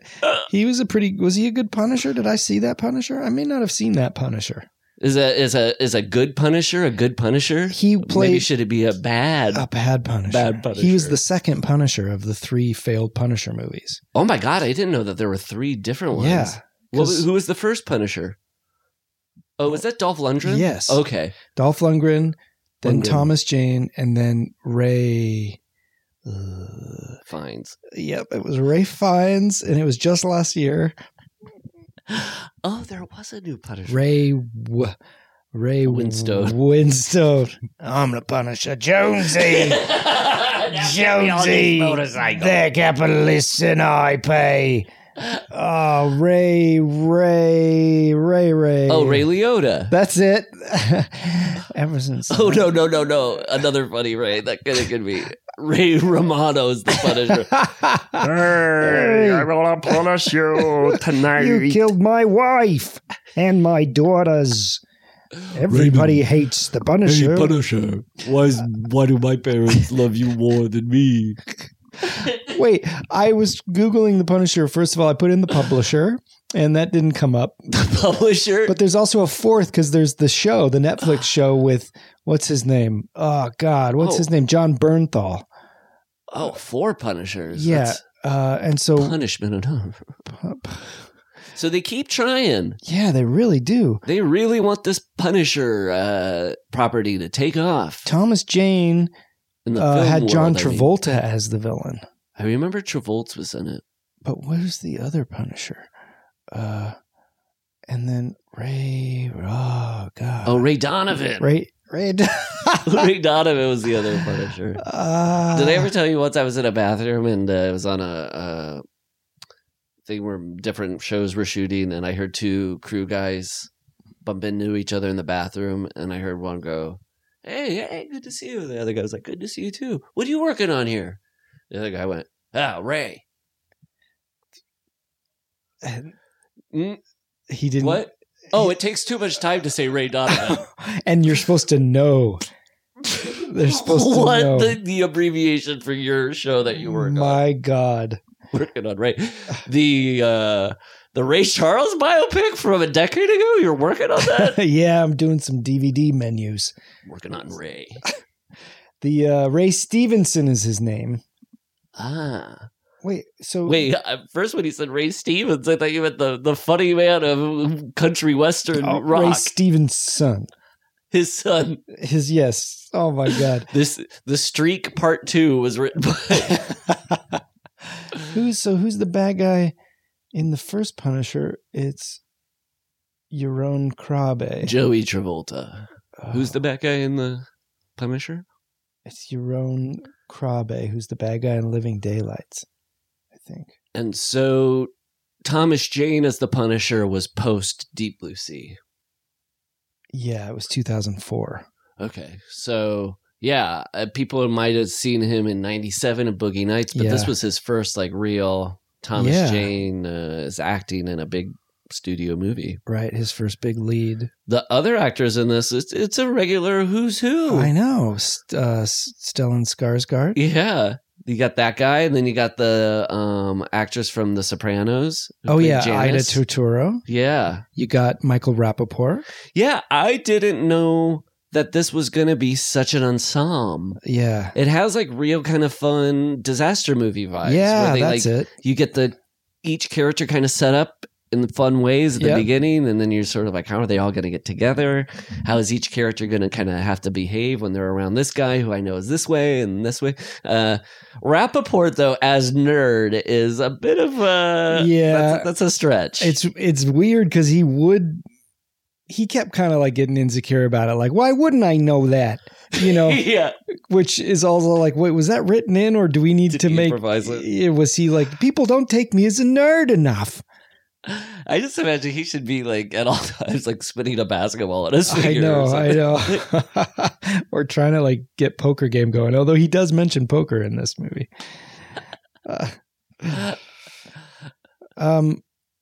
Well, are we out of the first scene? Okay, so yeah, I just got. I think so. Yeah, mention a huge cameo in this movie. Thomas Jane and not Ronnie Cox. Yeah, but there's a bigger cameo that's not even the Bonaventure Hotel. How did I not notice her? It's right before they go to Ronnie Cox in that LA scene, and then they just pan right by it in the. Oh, beautiful. Now maybe somebody's already doing this work online, so I don't want to add to your workload, especially as an upcoming father. But if you did a letterboxed list of Bonaventure movies, that could be cool. Yeah. That's a good idea. I need to outsource that, though. I need a hive mind to collect those because I'm sure there's a bunch I don't know of. I know there's a what's the movie? It's on Amazon Prime. L.A. Oh, Los Angeles Plays Itself. Yeah, I love that. I think the same guy did something about the Bonaventure. Really? I think. Oh wow, that's cool. He's got a section in the documentary about the Bonaventure. That must be it. That's what I'm thinking. Well, no, but he could have been inspired to like, hey, this thing deserves it. I mean, that just the way it looks, it feels like it could only be like photographed on film with a certain type of like 80s, 90s. I know that orange haze. Yeah. And I've been having this thought recently, just watching crap from the 90s like this. Crap I love, but like, it is something when things are shot on film, the dumbest, crappiest movie looks better with the texture and shadows and colors of it all that we know come from film. Look better than your average Oscar bait movie that comes out now shot digitally. Yeah. Like those things look like such. I mean, I know that it's like trade off where like now a lot of independent movies, if people have skill, they can look amazing because you're able to like photograph stuff so well, like with the cameras. But just like Deep Blue Sea just like is taken, it just is a full letter grade better because now you in your imagination, you're like, if this was shot, this would not look as pretty. It would look horrible. It would look like Jason X. Wasn't Jason X digital? Yeah, Jason X was like one of the first. This would have been too. Right. Yeah. If this had gone digi. Digi. Oh, no. Look, you use the word dodgy. That's right. There's some of these sharks. It's such a crazy combo. The prosthetics are, without a doubt, better than any of the prosthetics in any of the Jaws movie. The prosthetic sharks. The animatronic sharks? The animatronic ones are so good. So good that I was doubting they were animatronic. I'm like, are they shooting with real sharks? I know they did with one moment. When he's swimming along next to that shark, I was like, that is amazing looking. So it does make you go like, why are they using those CGI? I mean, I love the dodgy CGI of it all. Yeah, like, but when they would. Especially Rappaport's death. Holy cow. That like cartoon video game wobble to his body. Same when they kill Dr. Oh, I lost it. Dr. Oh, God. Spanky. Dr. Spanky, Dr. Susan McAllister. Yes. And she just, when they flop around. But I read about the animatronics that they did something that they were surprised Jaws never did. And that was articulate the fact that a shark's jaws are not connected by bone to its skull. So they're floating and I guess are connected by muscles and tendons, so that's why when there was one shot of one of these sharks, when it chomps, it kind of like its jaws. Oh, it can kind of low. That's why it was doing the like. Well, it like pulses out with from its gums or something. Yeah, it was really cool. Whoa. Well, now I'm learning that like sharks' jaws aren't really fully connected to their heads. I guess not. Mind blowing. I know. Like that movie Jaws could theoretically just be about its jaws, and that it could have been a whole other movie called like The Rest of the Body. Yeah, like a disembodied set of jaws just floating around underwater. That's a way better movie than whatever crap they made. I know that shit. Blow those many years ago. Stupid. So yeah, then they jump right to it because the license plate scene is right after that. Yeah. So they're unabashed. She calls some of the sharks normals. Like the kid outside the New Art, he was waiting to go into Rocky Horror. Can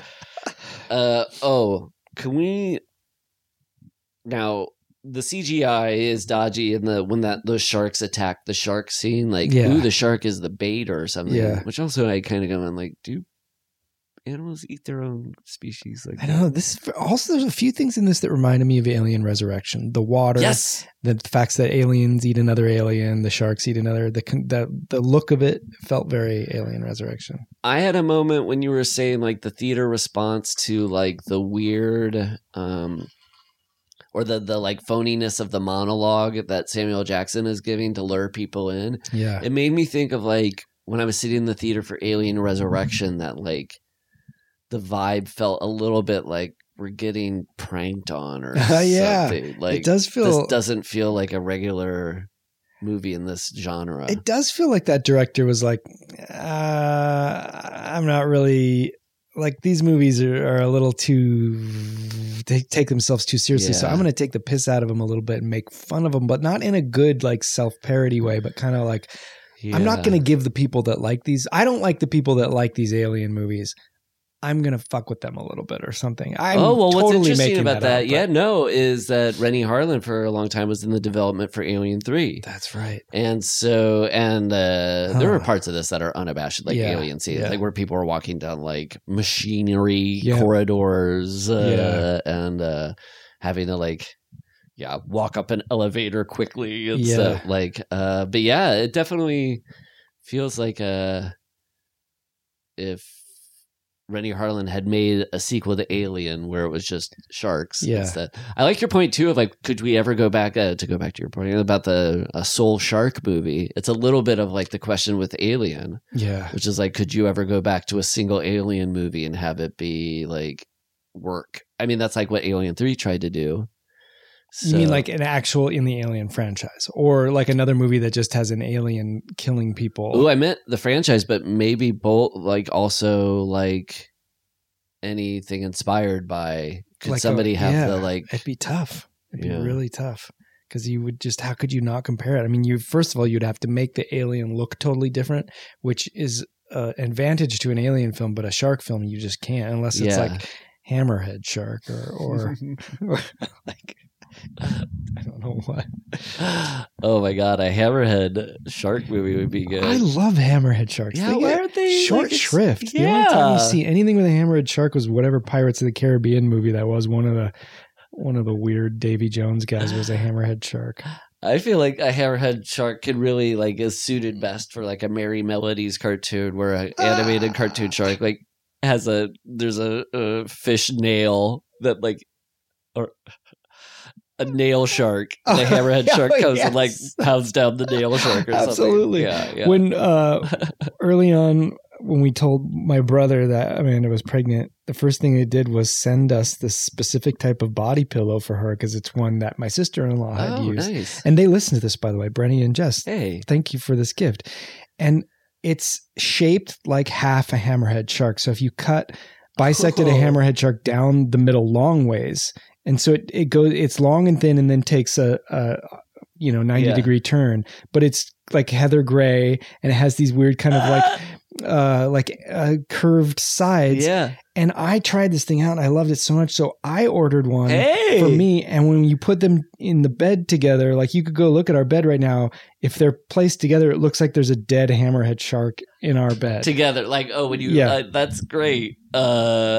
The shape of a hammerhead shark is a very satisfying shape. What is it? Yeah. It's just also all sharks look alike except this one guy, Yeah. the hammerhead, who's like, hey, I'm going to take a different path evolutionarily. The rest of you just stay looking Yeah. like you are. You know, your tigers, your makos, your great But he has whites, to be they all seeing all look these alike. shark movies coming out and going like, "Where's I don't have star potential with this hammerhead Yeah. over here." I'm the only one that's doing something different. And also, why did that shark suddenly evolve these huge Hammerhead. head annexes, projections? What's going on? Hammerhead shark, your day is due. Yeah, it really is due. We want a movie for you, big time, buddy. Maybe I want him to win a goddamn Oscar. I want Yeah. him to outrun all the other sharks and win the gold. Also, what a great title, Hammerhead. Oh, perfect title.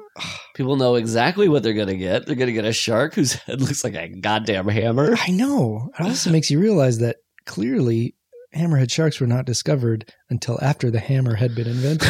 Right. Unless it was like, they always called it the hammerhead shark, and then when the invention, the hammer came along, Yeah, they're like, what oh, what if? do we call this? What kind of looks like the head of that thing we've been calling hammerhead? Why not? When you mentioned a hammerhead, the first thing that popped in my head was there was a fruit snack that was like shark bites. Oh, I remember those. And there was yeah. a hammerhead Yeah. shaped fruit snack that I loved chewing on. Bring back shark bites too. Yeah. Have a hammerhead movie come out and have a tie-in with shark bites coming back in fruit snack form. God damn, your mouth to God's ears. Literally. Yeah. I bet God would like some fruit snacks in his ears. Okay, so then when they get there, when those sharks attack the shark, what I was going to say was it's all happening when they're in I want an underwater tunnel, man. Oh, yeah. Who doesn't? Now, I know that there was one in Jaws 3D that was kind of like but that was on the ground. I like the idea of a tunnel that's elevated within the water, underwater. Do you know what I'm saying? Yeah. But Like- are you talking about the one they swim in, the mesh? Yeah. Yeah. I love that. I know. That's a great invention. Ugh, that's Yeah. so cool. I mean, I don't know if I necessarily want to be swimming around there with sharks. Would you go in a shark cage? Never. You wouldn't? Never. Okay. Yeah. Oh, that's right. Yeah. I mean, I would never even I'm loving these underwater tunnels here, but I would never swim in it. Oh, I just yeah. maybe like graphically, I like that a lot. Yeah. It scratches a cool itch of Yeah. like, it's kind of like hidden tunnels in a house mixed with like that's space station, sea station stuff. Yeah. Absolutely. Now when they get in there, when the sharks are attacking that shark, I did like the moment where they're watching the surveillance TVs. That shark comes over and he gets his face close to the TV. Oh, yeah. And it cuts out. Because did he bang it too hard? Yeah, I guess he banged the camera. Or It was like, bit it? Yeah. oh, shark! Shouldn't have given us brains. 1 + 2 is 4. Well, look, I can do math. I just can't do it well. But aren't you still impressed? Yeah, if I typed out a sentence, even if it wasn't grammatically correct, Yeah. you guys would still be impressed. Something with a that's shark more doing than it. we could do. And they have those. This is similar to what you were saying about the teeth that aren't attached to the skull. Those multi rows of Oh, teeth yeah. is also very cool. And they accentuated those so they were like, it felt like almost like a plow. It was just like they were sticking back in its own mouth. Ooh, And yeah. it must have been uncomfortable. Yeah, I wouldn't want to get in the teeth of that guy. Me either. No boy, No way. It'd be like one of those banana clips. Did you ever get your finger in one of those? Yeah. Oh, yeah. It Are you hurts. kidding? No, imagine. Now, Thomas Jane, in that moment, he, or maybe not in this moment, he uses himself as bait, right? Is that what was happening? Yeah. Like, there's a moment where, like, I why is he believe going so. out? And then he's like doing it. Yeah. What's his story here? He's just like is he like the Quint? But he doesn't Kind kill of. sharks. He just like is a whisperer. He's more like a Clint Eastwood or something, like because he has a checkered past, Mm. but he's done the time for the crime. He's a gunslinger that they bring in when they, yeah. Yeah, and he's just the hired shark wrangler. He's I guess he is like a shark whisperer. And I like the idea that like, yeah, this checkered past is the thing that she hires him for. Like, I thought that was like an interesting little plot that was unfolding them. That Yeah, was like, that's what I was talking about with the character development. They kind of yeah. do reveal stuff. I was like, she's doing something slightly shady, so it'd be good to have someone who's not gonna. Yeah. And I like the like grunt who realizes he was like being used, Mhm. like a handsome guy like Thomas Jane being like, were you just using me for my muscle? Yeah, And that I'm a bit of a bad boy with a checkered past. yeah, and I'm hung. And he was supposed to be originally Don Draper. Did you know that? Really? Yeah. Wait, Thomas Jane was supposed to be Don Draper? Yeah. Oh, And wow. then at the last, maybe not the last minute, but due to contract stuff, it just couldn't get figured out. And so they went with an unknown instead. Whoa, but, I did not know that. Wow. You know, sometimes you hear those things and you go like, ugh, I can't. But I think that'd be pretty good. Yeah. Thomas Jane is Don Although Draper. it would be tough to beat John Hamm for me in that, just Sure. the way he looks. Yeah. Yeah, if John Hamm, if you're born looking like that and then you heard Mad Men, like was a show, Yeah. you'd be like, I came out into Earth looking like this so I could be walking I around know, in an advertising I know. agency in the I 60s. still always thought I'm not alone, but I do think he would have been a great Batman too.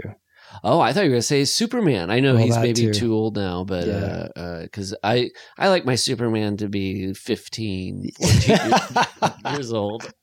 Not me. I want that sort of like the newborn in the red towel. I want a The movie satin- about that the guy. red satin towel. Krypton. Janice says in this, sharks do not swim backwards, but then these ones learn to swim backwards. But it doesn't make sense to me that just because they have brain power, their fins can suddenly work differently. Like they don't. Right. It's like just because if I got really smart doesn't mean I can fly. Right. Yeah. They can only forward propel the way that they are physiologically built, I believe. And don't they say like, I think Woody Allen said this, but now it's just entered like a relationship is like a shark. It can only move forward or it dies. Yeah. What does that mean? The shark, when it goes backwards, it's like reminiscing on the past. Oh my God. I miss her kisses. No. What are you doing, shark? It dies and goes to a different life, like to a past life. Oh my God. If the brain juices of a shark could unlock like past lives, Whoa. like that was one of the side effects of the Alzheimer's medication is that like you don't have Alzheimer's as bad, but you like get extra memories. yes, Instead of losing memories, you get extra Ooh. memories. And you're like, wow, I was Gandhi. Gorley, that's a Philip K. Dick book written, I know. ready to be written by you. Extra by me? Yeah, Hey, you were buddy. the one who came up with the idea of like you get too many memories. Well, I'll get on it before this episode comes out tomorrow and goes into the ether. Everybody's writing this book. It's the most quickly written like college essay-esque novel. And then I just mail it to myself. Too late. Dude, you can do that with weed too, you know, man. You can mail it to yourself? Yeah, mail it to yourself in a letter. Oh. Mail it to yourself in a letter. That's the Steely Dan line. Yeah. You know? Yeah. Oh, is that what he's talking about? I think Steely Dan. Steely, my dad. Dan Steely. Dan Steely. Now, there's a part with Skarsgård. Stellan Skarsgård. Okay, yeah, and he lights up a cigarette, and the his wife or his lover looks over at him like, are you gonna really do that? Now at the time you don't really know that they're a couple. You're right. So when she's looking at him light up a cigarette, I thought it was like, are you crazy? We're surrounded by water. I thought what, are you gonna throw a cigarette into that water? this place could blow sky low. Are you crazy? That's 100% H2O. You're going to introduce fire? Oh, God, that's funny. I guess she was supposed to be pregnant, but they cut that out of the movie.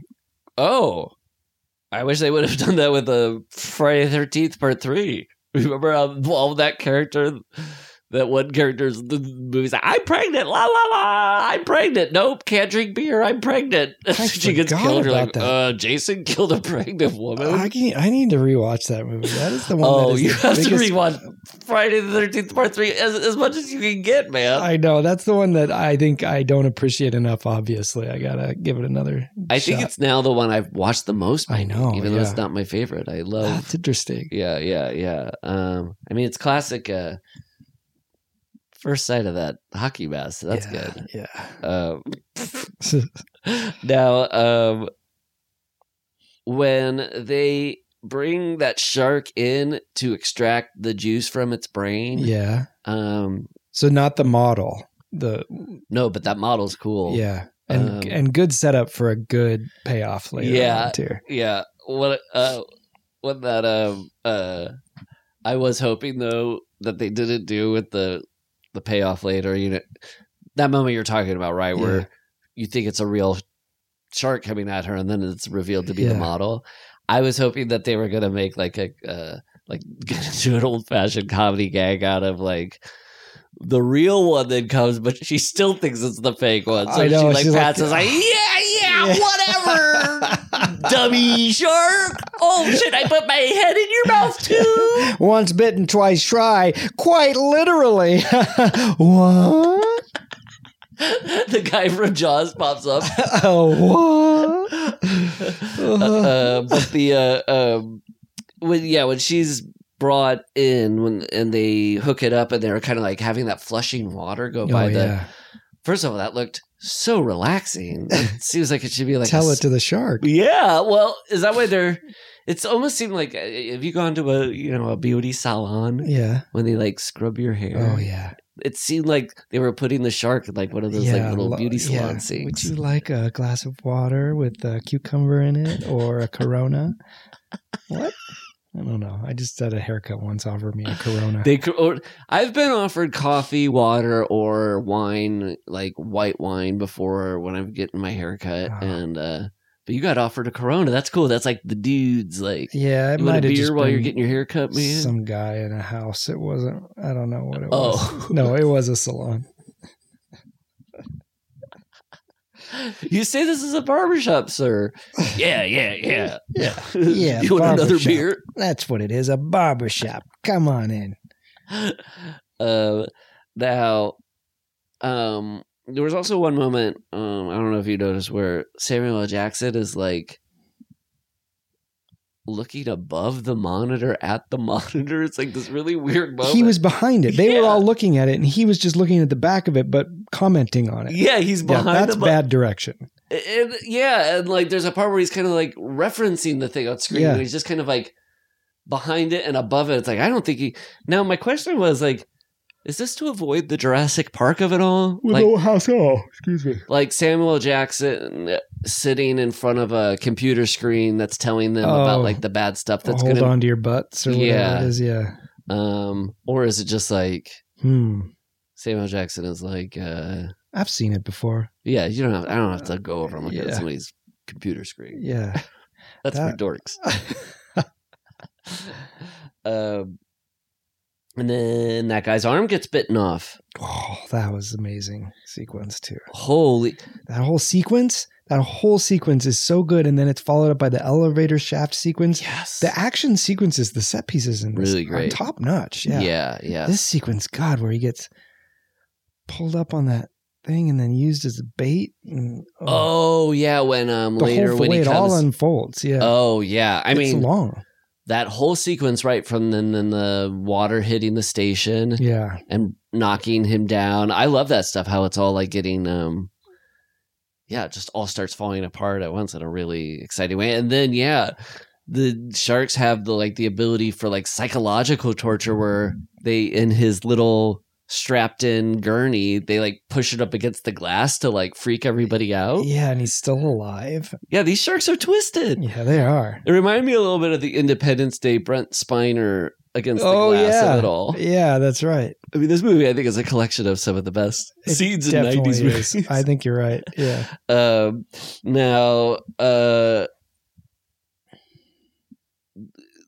The shark pulling the helicopter down, them exploding. I thought the fireballs were a little excessive. It seemed like there were more fireballs than for the action that was. And I'm just realizing that helicopter goes down. The minute headquarters isn't hearing back from this helicopter, they would have sent, or was the storm too bad? Because it is weird at the end when the weekend workers show up, like, here we are, or the weekday right. workers. Nobody was like alerted at all. That Yeah. is it because what they were doing is sort of hush hush, but the helicopter wouldn't know that. The helicopter people would go like, hey, whatever happened to those Brodies down by the station? Yeah. Do you think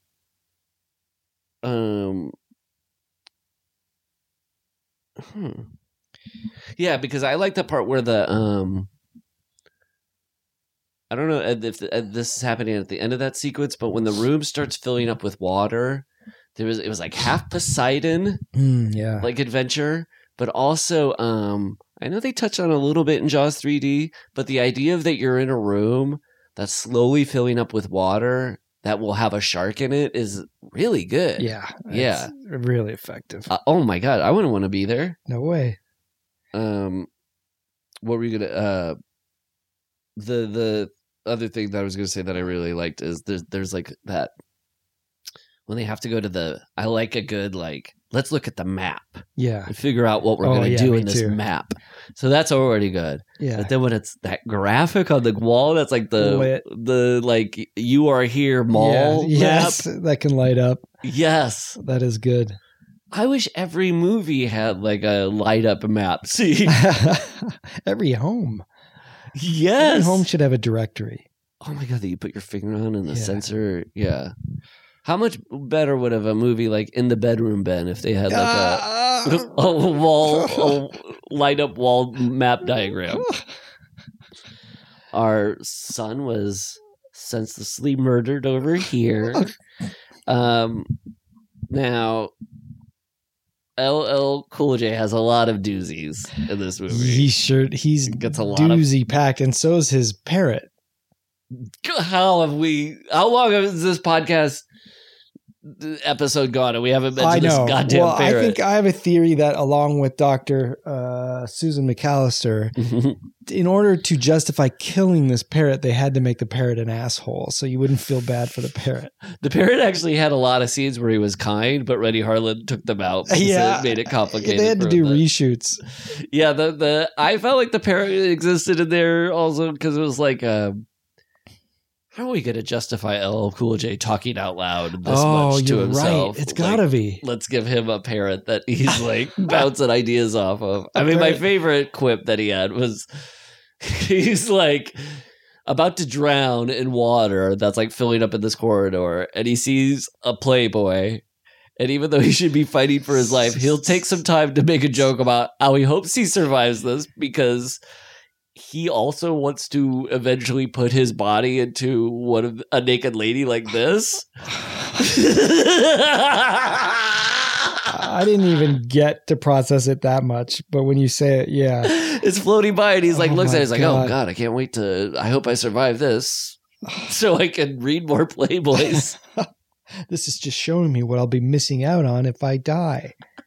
Playboy. That was the parrot dead by then, or was the parrot? I can't remember. Because, yeah, the parrot was like, "You're at it again." I learned the strangest bit of IMDb trivia, which is always. It's not only is that trivia always dubious, it's the perspective of the people writing it is often weird. So this one was like, well, this movie couldn't get a professionally trained parrot from the United States, so they had to use 2 Mexican parrots, one that could fly and one that could talk. That's like from the perspective of the parrot trainer who like has a parrot that can do tricks and talk. Yeah. And so he's like, I bet they got one of those. I know. It's like a tinge of weird racism of like, nobody trains animals better than Americans do. My favorite IMDb who's writing this credit is when a movie's trivia will be like, so-and-so auditioned for this part. And it's like, oh, yeah. I kind of feeling that this actor is going on to be like, I auditioned to play Thomas Jane's part. That was the funniest character I could come up with there. Thomas Jane's part. What is his name? Carter Blake. Carter Blake. That is a ad lib of action hero. Hey, Carter's a cool first name. Yeah, but what's a cooler last name? Blake. Really? I'm Michael Rappaport. And I'm playing Tom Scoggins. I'm Stellan Skarsgård. I'm playing Jim Whitlock. Really? Yes. Jim Whitlock. James Whitlock is your... The very same, yes. That is... Here I am. A little Watto-ish there at the end. Oh, no. Oh, no smoke in here. Too much water. I wish, Annie, I wish we had so much water on Tatooine. What do you think? Play my chance cube. I get you this time, Outlander. Oh, finish the race. I'm gonna explode. I apologize. No. I apologize. Apologize for stopping. I apologize. And also, I felt like the parrot had kind of Jonesy vibes, Jonesy the cat vibes too. Yeah, like, that's maybe a little subversion there too, right? Ooh, yeah. Yeah, you're right. And then this one, it ain't no cat. It's a bird. Yeah. And this bird doesn't survive. And this bird's an asshole. And he calls little Cool J an asshole.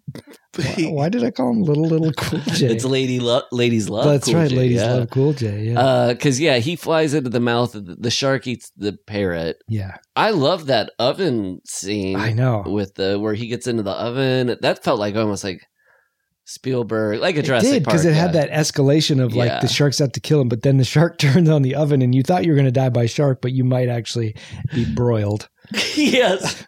And then he has to crack out of that and escape. That was all really fun. And then kills him with that device. Yeah. Yeah. Hey, if I was going to get attacked by sharks, I'd want LL Cool J on my side. Yeah. He seems to be doing a pretty good job.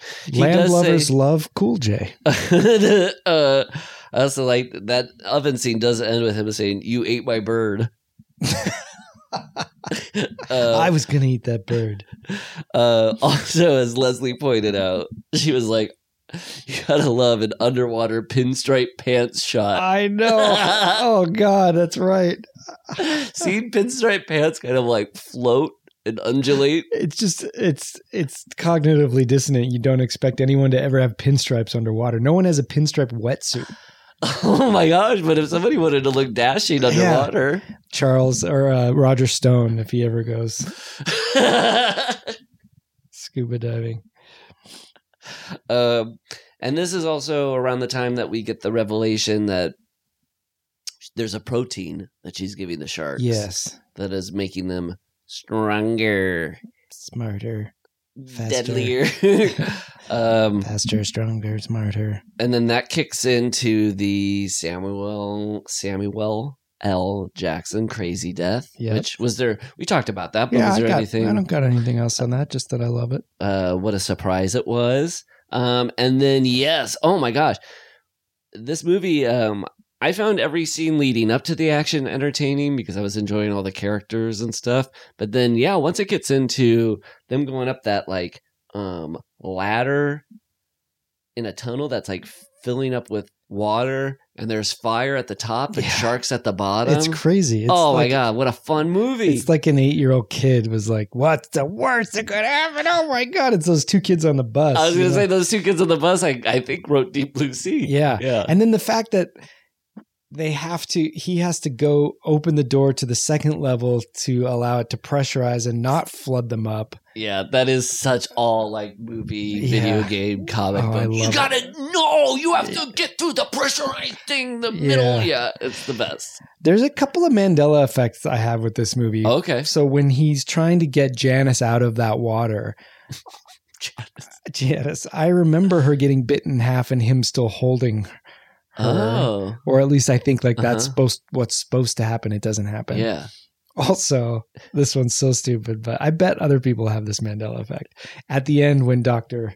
Susan McAllister cuts her hand and sacrifices her and jumps in the water, and the shark is at the other end trying to get through that thing and pauses, I distinctly remember, and it must be wishful thinking, the shark goes... like has a sniff moment, like whether you probably don't hear that, but I thought I remember his like snout kind of do like a it's either wine or blood, and I love like both favorites. Yeah, because they do kind of factor in a roar at one point in this movie too. You hear the shark, whether it's like trying to be plausibly denied as a sound effect or not. It serves both purposes. I would have bought this movie if they started talking. Like when she cut open her hand, he went, "Blood, soup's on, yeah. Chow time. I'm hungry." That is a really funny though. I would love to see like the nostrils of a shark go sniff sniff. That'd be very funny. Wait, is that in Little Mermaid? Maybe I'm actually thinking, or Finding Nemo or something. A sniffing fish, sniffing shark. It might be. Maybe that's also what I'm remembering it from.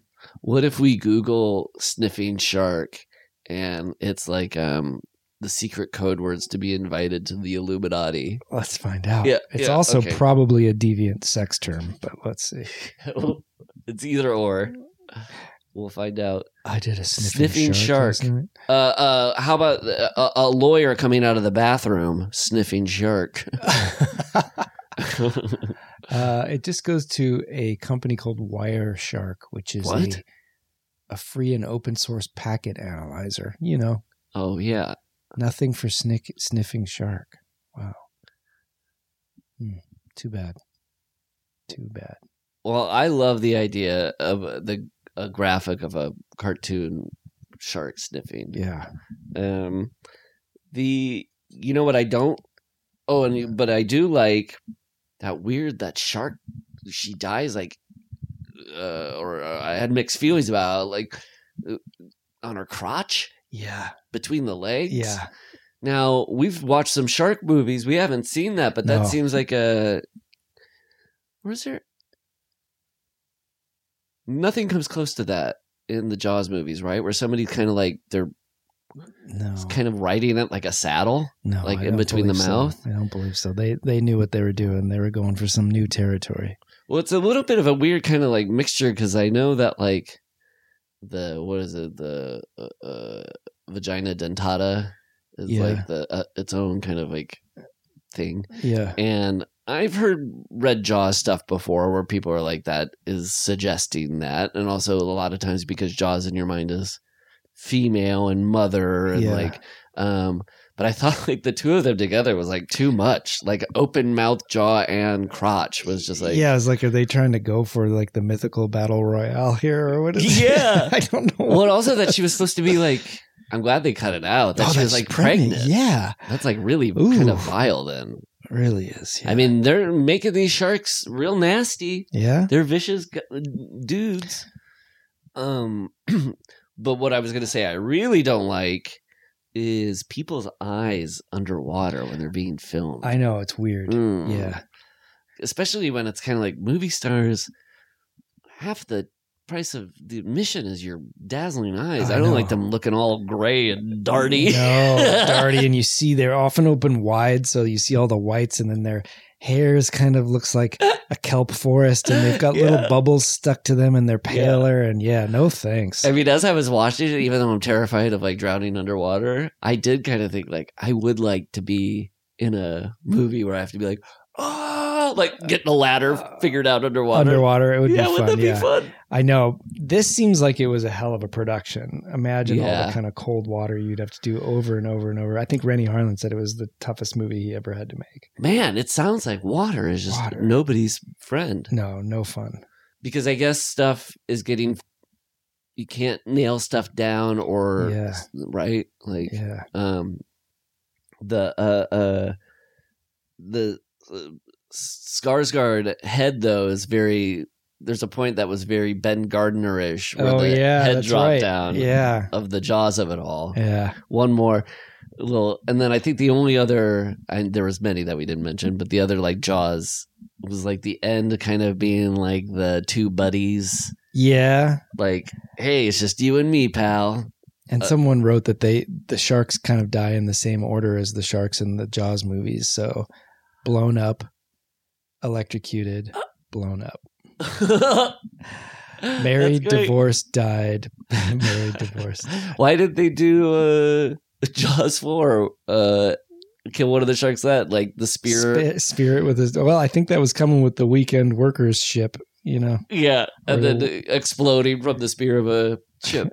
Yeah. The only other things I had was Rappaport's cartoony death was pretty wild. Yeah. LL Cool J's Christian video testimonial at the end. Yeah, that makes it really seem like he was supposed to die at the end, because most people don't get to leave testimonials like that unless. I agree. And that was a strange bit of comedy that was like, that was maybe a little one over the just too much for me. Of like the serious message that turns into a recipe. It just I know this whole movie's fantastical, but that was one where it was just a little bit like, we didn't rein it back in. Yeah. Also, all the preacher. It's such a funny thing. I know, like you have all the things you can choose a character to be, and like he wears a cross around his neck and believes in God, and it's that gets him to beat sharks up. And then I don't mean to jump ahead, but that song over the credits. Is it from the perspective of the shark? I think that I hadn't thought about it, but it does. Should we search the lyrics? Yeah. Because that is the best question you can ask of all those movie tie-in songs. It's sort of like, whose perspective is this from? And this was like 2 years after Men in Black, where, Will Smith right over here. Will, you had just done the Men in Black song over the credits. So this was... And Wild Wild West. Yeah. Oh, the same summer. Yeah. I've never seen Wild Wild West though. I watched it a couple years ago for the first time. It sounds like you liked it. Time. Yeah, right. I liked it. Lyrics to Deepest Bluest. My hat is like a shark's fin.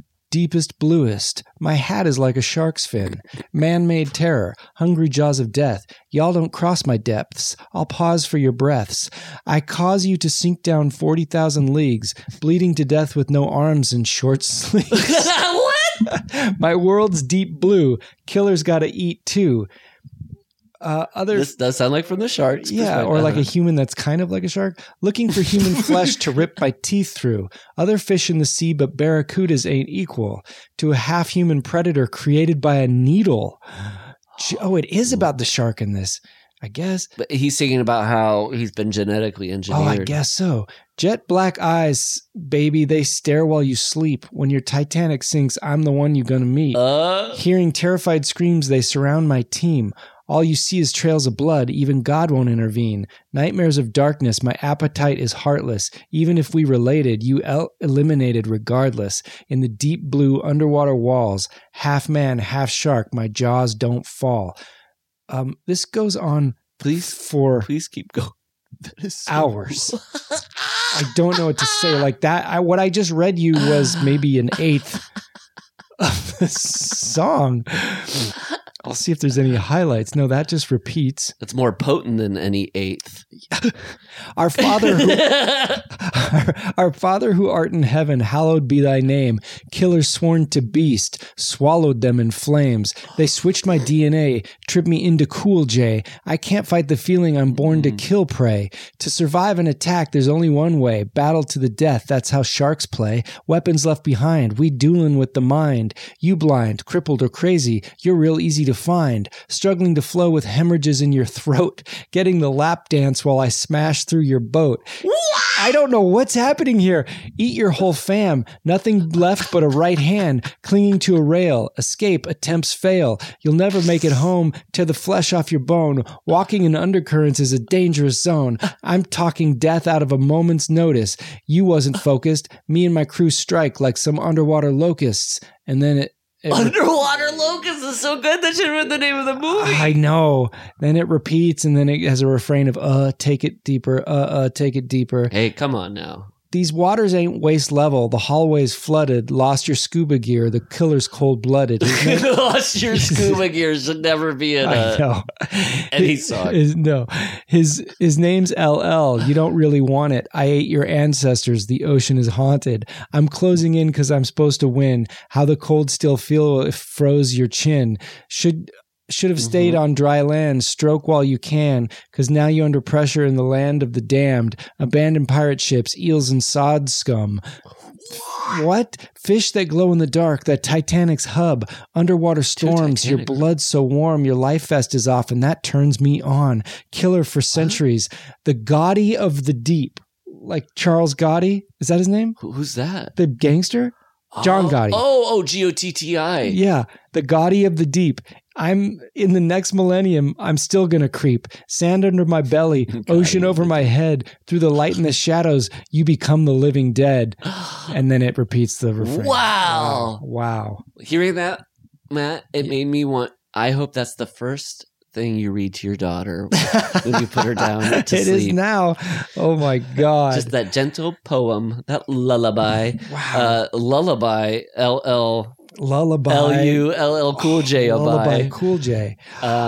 Jesus. This episode, more than anything, I think has put me in touch with the idea that in the late 90s, whether it was the Ticket Takers or a reference in a song to Deep Blue Sea, late 90s was people were in the grip of Titanic mania. For I sure. really haven't thought about it in a while, but that was... Ghost Ship, did that come out before or after? I think Ghost Ship is post-Titanic, and I wouldn't be surprised if it was because of Titanic's grand success that they were like, let's get Ghost Ship out there. We got to cover that on this show because that has that amazing opening sequence. I've never seen Ghost Ship. I won't say a thing. Ooh! I think the rest of the movie's not as great, but it has an opening sequence. To die for! Nicole Kidman's character from To Die For is on the Ghost Ship. So this movie had 2 sequels. Guess when they were made? I found this out as pretty recently. 2018 and 2020, last year. Wow, they took a while. Here's the synopsis. This is part 2.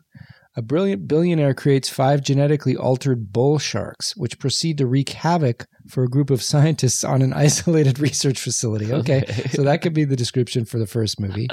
Nobody I recognize in This is one of those sequels that it's been so long since the original, they can just completely repeat the original. That's right. Yeah. And Deep Blue Sea 3. Deep Blue 3. Gary Debussy 3. Studying the... sorry. Debussy 3, Deep Blue Something 3. What about studying the effects of climate change off the coast of Mozambique? A marine biologist and her team confront 3 genetically enhanced bull sharks. Now a bloodbath is waiting to happen in the name of science. Will humans never learn? Wow. Easy. Anybody in this? Tanya Raymond. She looks familiar. What has she been in? Nobody else I recognize here. Yeah, there's no reoccurring character in the Deep Blue Sea. It's not Thomas Jane comes back and he's like, "You need me again, huh, guys?" I know. I guess he swore off sharks forever. I guess after an experience like that, I would. I would too. It makes sense. You should never see anyone like this in a sequel again. Like it's less believable that they'd come back. That's true. Yeah. You got anything else?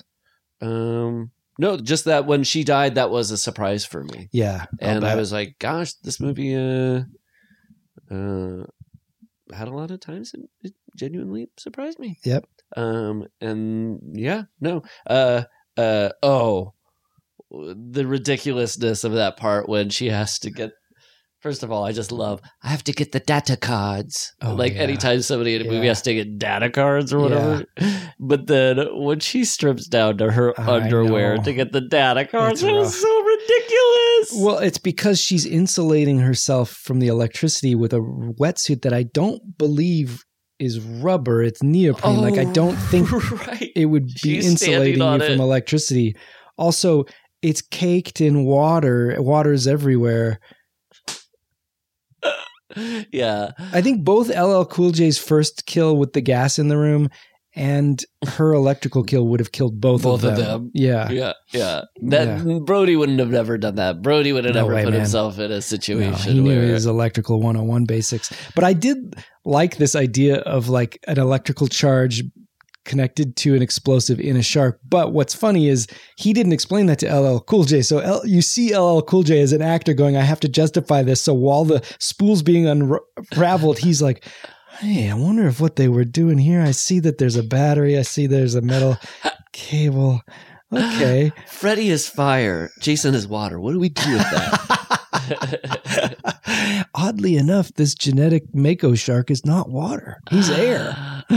Blown into the air. Well, who's your best kill? I thought about it, and it's got to be the Samuel Jackson, has to be. right? It can't even be one of those things of like, it's overblown. Yeah. You see it everywhere. I mean, that's one of the best kills in movie history. Yeah. I mean, top 100 for sure. Yeah. Really fantastic. Yeah. And if people watch the movie, that would be the thing that they probably would talk about. It's the thing that they would GIF. They would make it a meme. Yeah. It's its own meme. Not many kills are memes. I mean, what are the famous kill memes? Psycho, probably. Yeah. The opening up a shower curtain is that's a good question. I was thinking for a while about when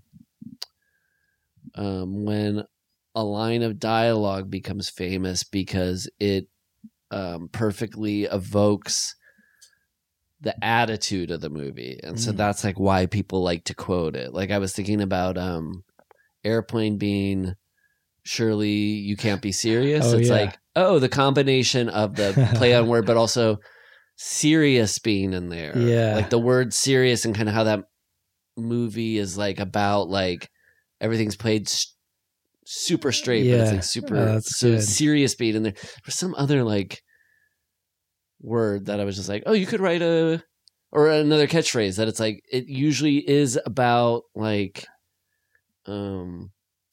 the spirit of the movie is in that line, and that's like partly why people want to quote it. But like, why was I talking about this? Because Deep Blue Sea with well, he says Deep Blue Sea at one point. He has that like poetic. I can't remember what it was. Oh my gosh, Thomas Jane does.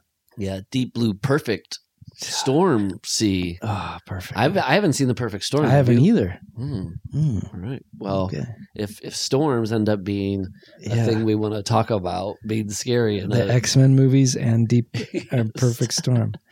Well, out of 13, keeping in mind, let's see, we've given. Oh, Gorley! Next time I thought about this. This would be good. We should do, just as an experiment, the top of an episode. Say what we've ranked the ones yet. So it's sort of in our brains as we're talking about it. And then see if we want to alter it at the end. I just meant the previous ones. Like, we don't give the number at the beginning. It's just like, I see. Hey, just so people who are gathering or that's a good idea. Just a refresher. Remind me. Yeah. Okay. So we both gave Jaws a perfect score of 13 and 13. Jaws 2 got a 9.5 from me and a 9 from you. Jaws 3 got, I gave it a 4.5 and so did you. Really did not like that movie. Jaws the Revenge, I gave a 7 and you gave it a 6. And here we are to Deep Blue Sea. Yes. And I will say about Jaws 3D, the thing that would keep me coming back is the era is so great and the fashions and the style.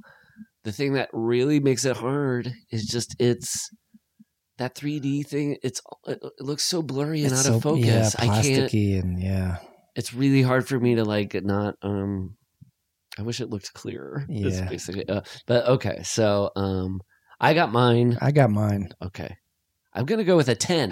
Whoa, I'm a 9. I think I liked it more than Jaws 2. I was putting it next to Jaws 2, and I still think I like Jaws 2 a little bit more. But I really did like this movie. Pretty high score for this movie. I know. For some, this movie might be a movie that they rake over the coals. Yeah, that's true. But I think it's got a fairly good reputation as a entertainment genre, like really solid genre movie. It has grown. Like, I eventually wanted to watch it because it did feel like the way people would talk about it was that it was like a well done, fun movie. And I do remember when we were going to see it, understanding that it was a shitty genre movie and all of us coming out going, despite ourselves, kind of going like, because we were at like peak shit on movies that are not good age, that kind of horrible thing, especially young men like in college or, and we all came out like, that was really fun. Yeah, I remember that being like the attitude of the summer, maybe, is what I'm recalling now, is like hearing that it was like not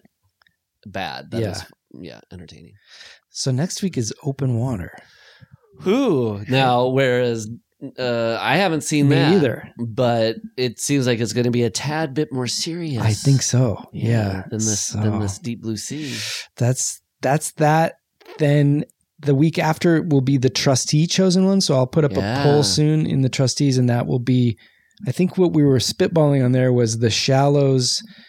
47 meters down. We maybe also throw in Day of the Dolphin in there. Who knows? Whatever. And then we got Orca. Yes. Piranha. And then maybe we close out with Cruel Jaws. We clamp out with we Cruel clasp Jaws. out. God, why do I want to call it clamp? It's better. I mean, clampers is better, I think. It's less gross than claspers. Sorry. The S sound is terrible. Well, another honest day's work. Yeah, that was fun. Well done. Yeah, that was really good. And Rennie, if you're listening, great job with this, man. Yeah. Well, will you let Rennie know that we really like this movie? No, he won't do it. He won't. That's weird. Weird attitude.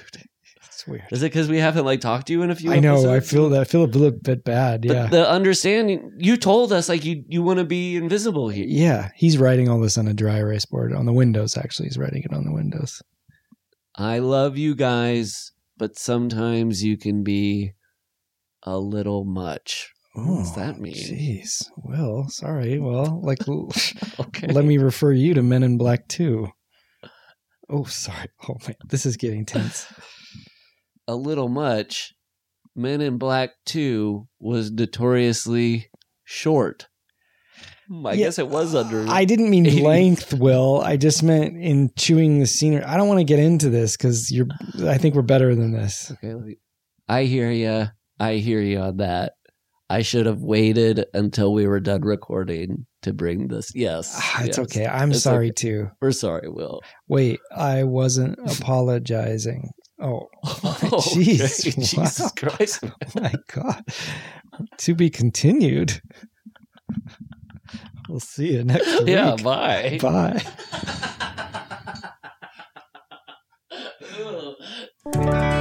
For more Gorley and Rust content, head over to patreon.com/withgorleyandrust to get episodes ad-free and a whole week early. Plus, monthly mailbag episodes and feature-length watch-along film commentaries of your favorite horror classics. That's patreon.com/withgorleyandrust. Email us at withgorleyandrust@gmail.com, and your questions might be featured on a future mailbag episode. With Gorley and Rust theme song by me, Matt Gorley, and performed by Townland. You can find us on Instagram as Townland Band, as well as Paul's fantastic band at Don't Stop or We'll Die. And why not rate and review With Gorley and Rust on Apple Podcasts? It'll help us grow the show and keep us trucking through the Jasons and the Michaels, the Leatherfaces and the Chuckies, the aliens and the Candymans.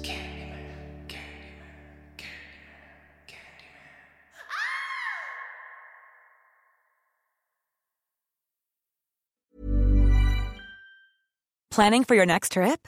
Elevate your travel style with Quince. Quince has all the jet-setting essentials you'll want for your next getaway, like European linen, premium luggage options, buttery soft Italian leather bags, and so much more. And is all priced at 50 to 80% less than similar brands. Plus, Quince only works with factories that use safe and ethical manufacturing practices. Pack your bags with high-quality essentials you'll be wearing for vacations to come with Quince. Go to quince.com/pack for free shipping and 365-day returns. Even when we're on a budget, we still deserve nice things. Quince is a place to scoop up stunning high-end goods for 50 to 80% less than similar brands. They have buttery soft cashmere sweaters starting at $50, luxurious Italian leather bags, and so much more. Plus, Quince only works with factories that use safe, ethical, and responsible manufacturing. Get the high-end goods you'll love without the high price tag with Quince. Go to quince.com/style for free shipping and 365-day returns.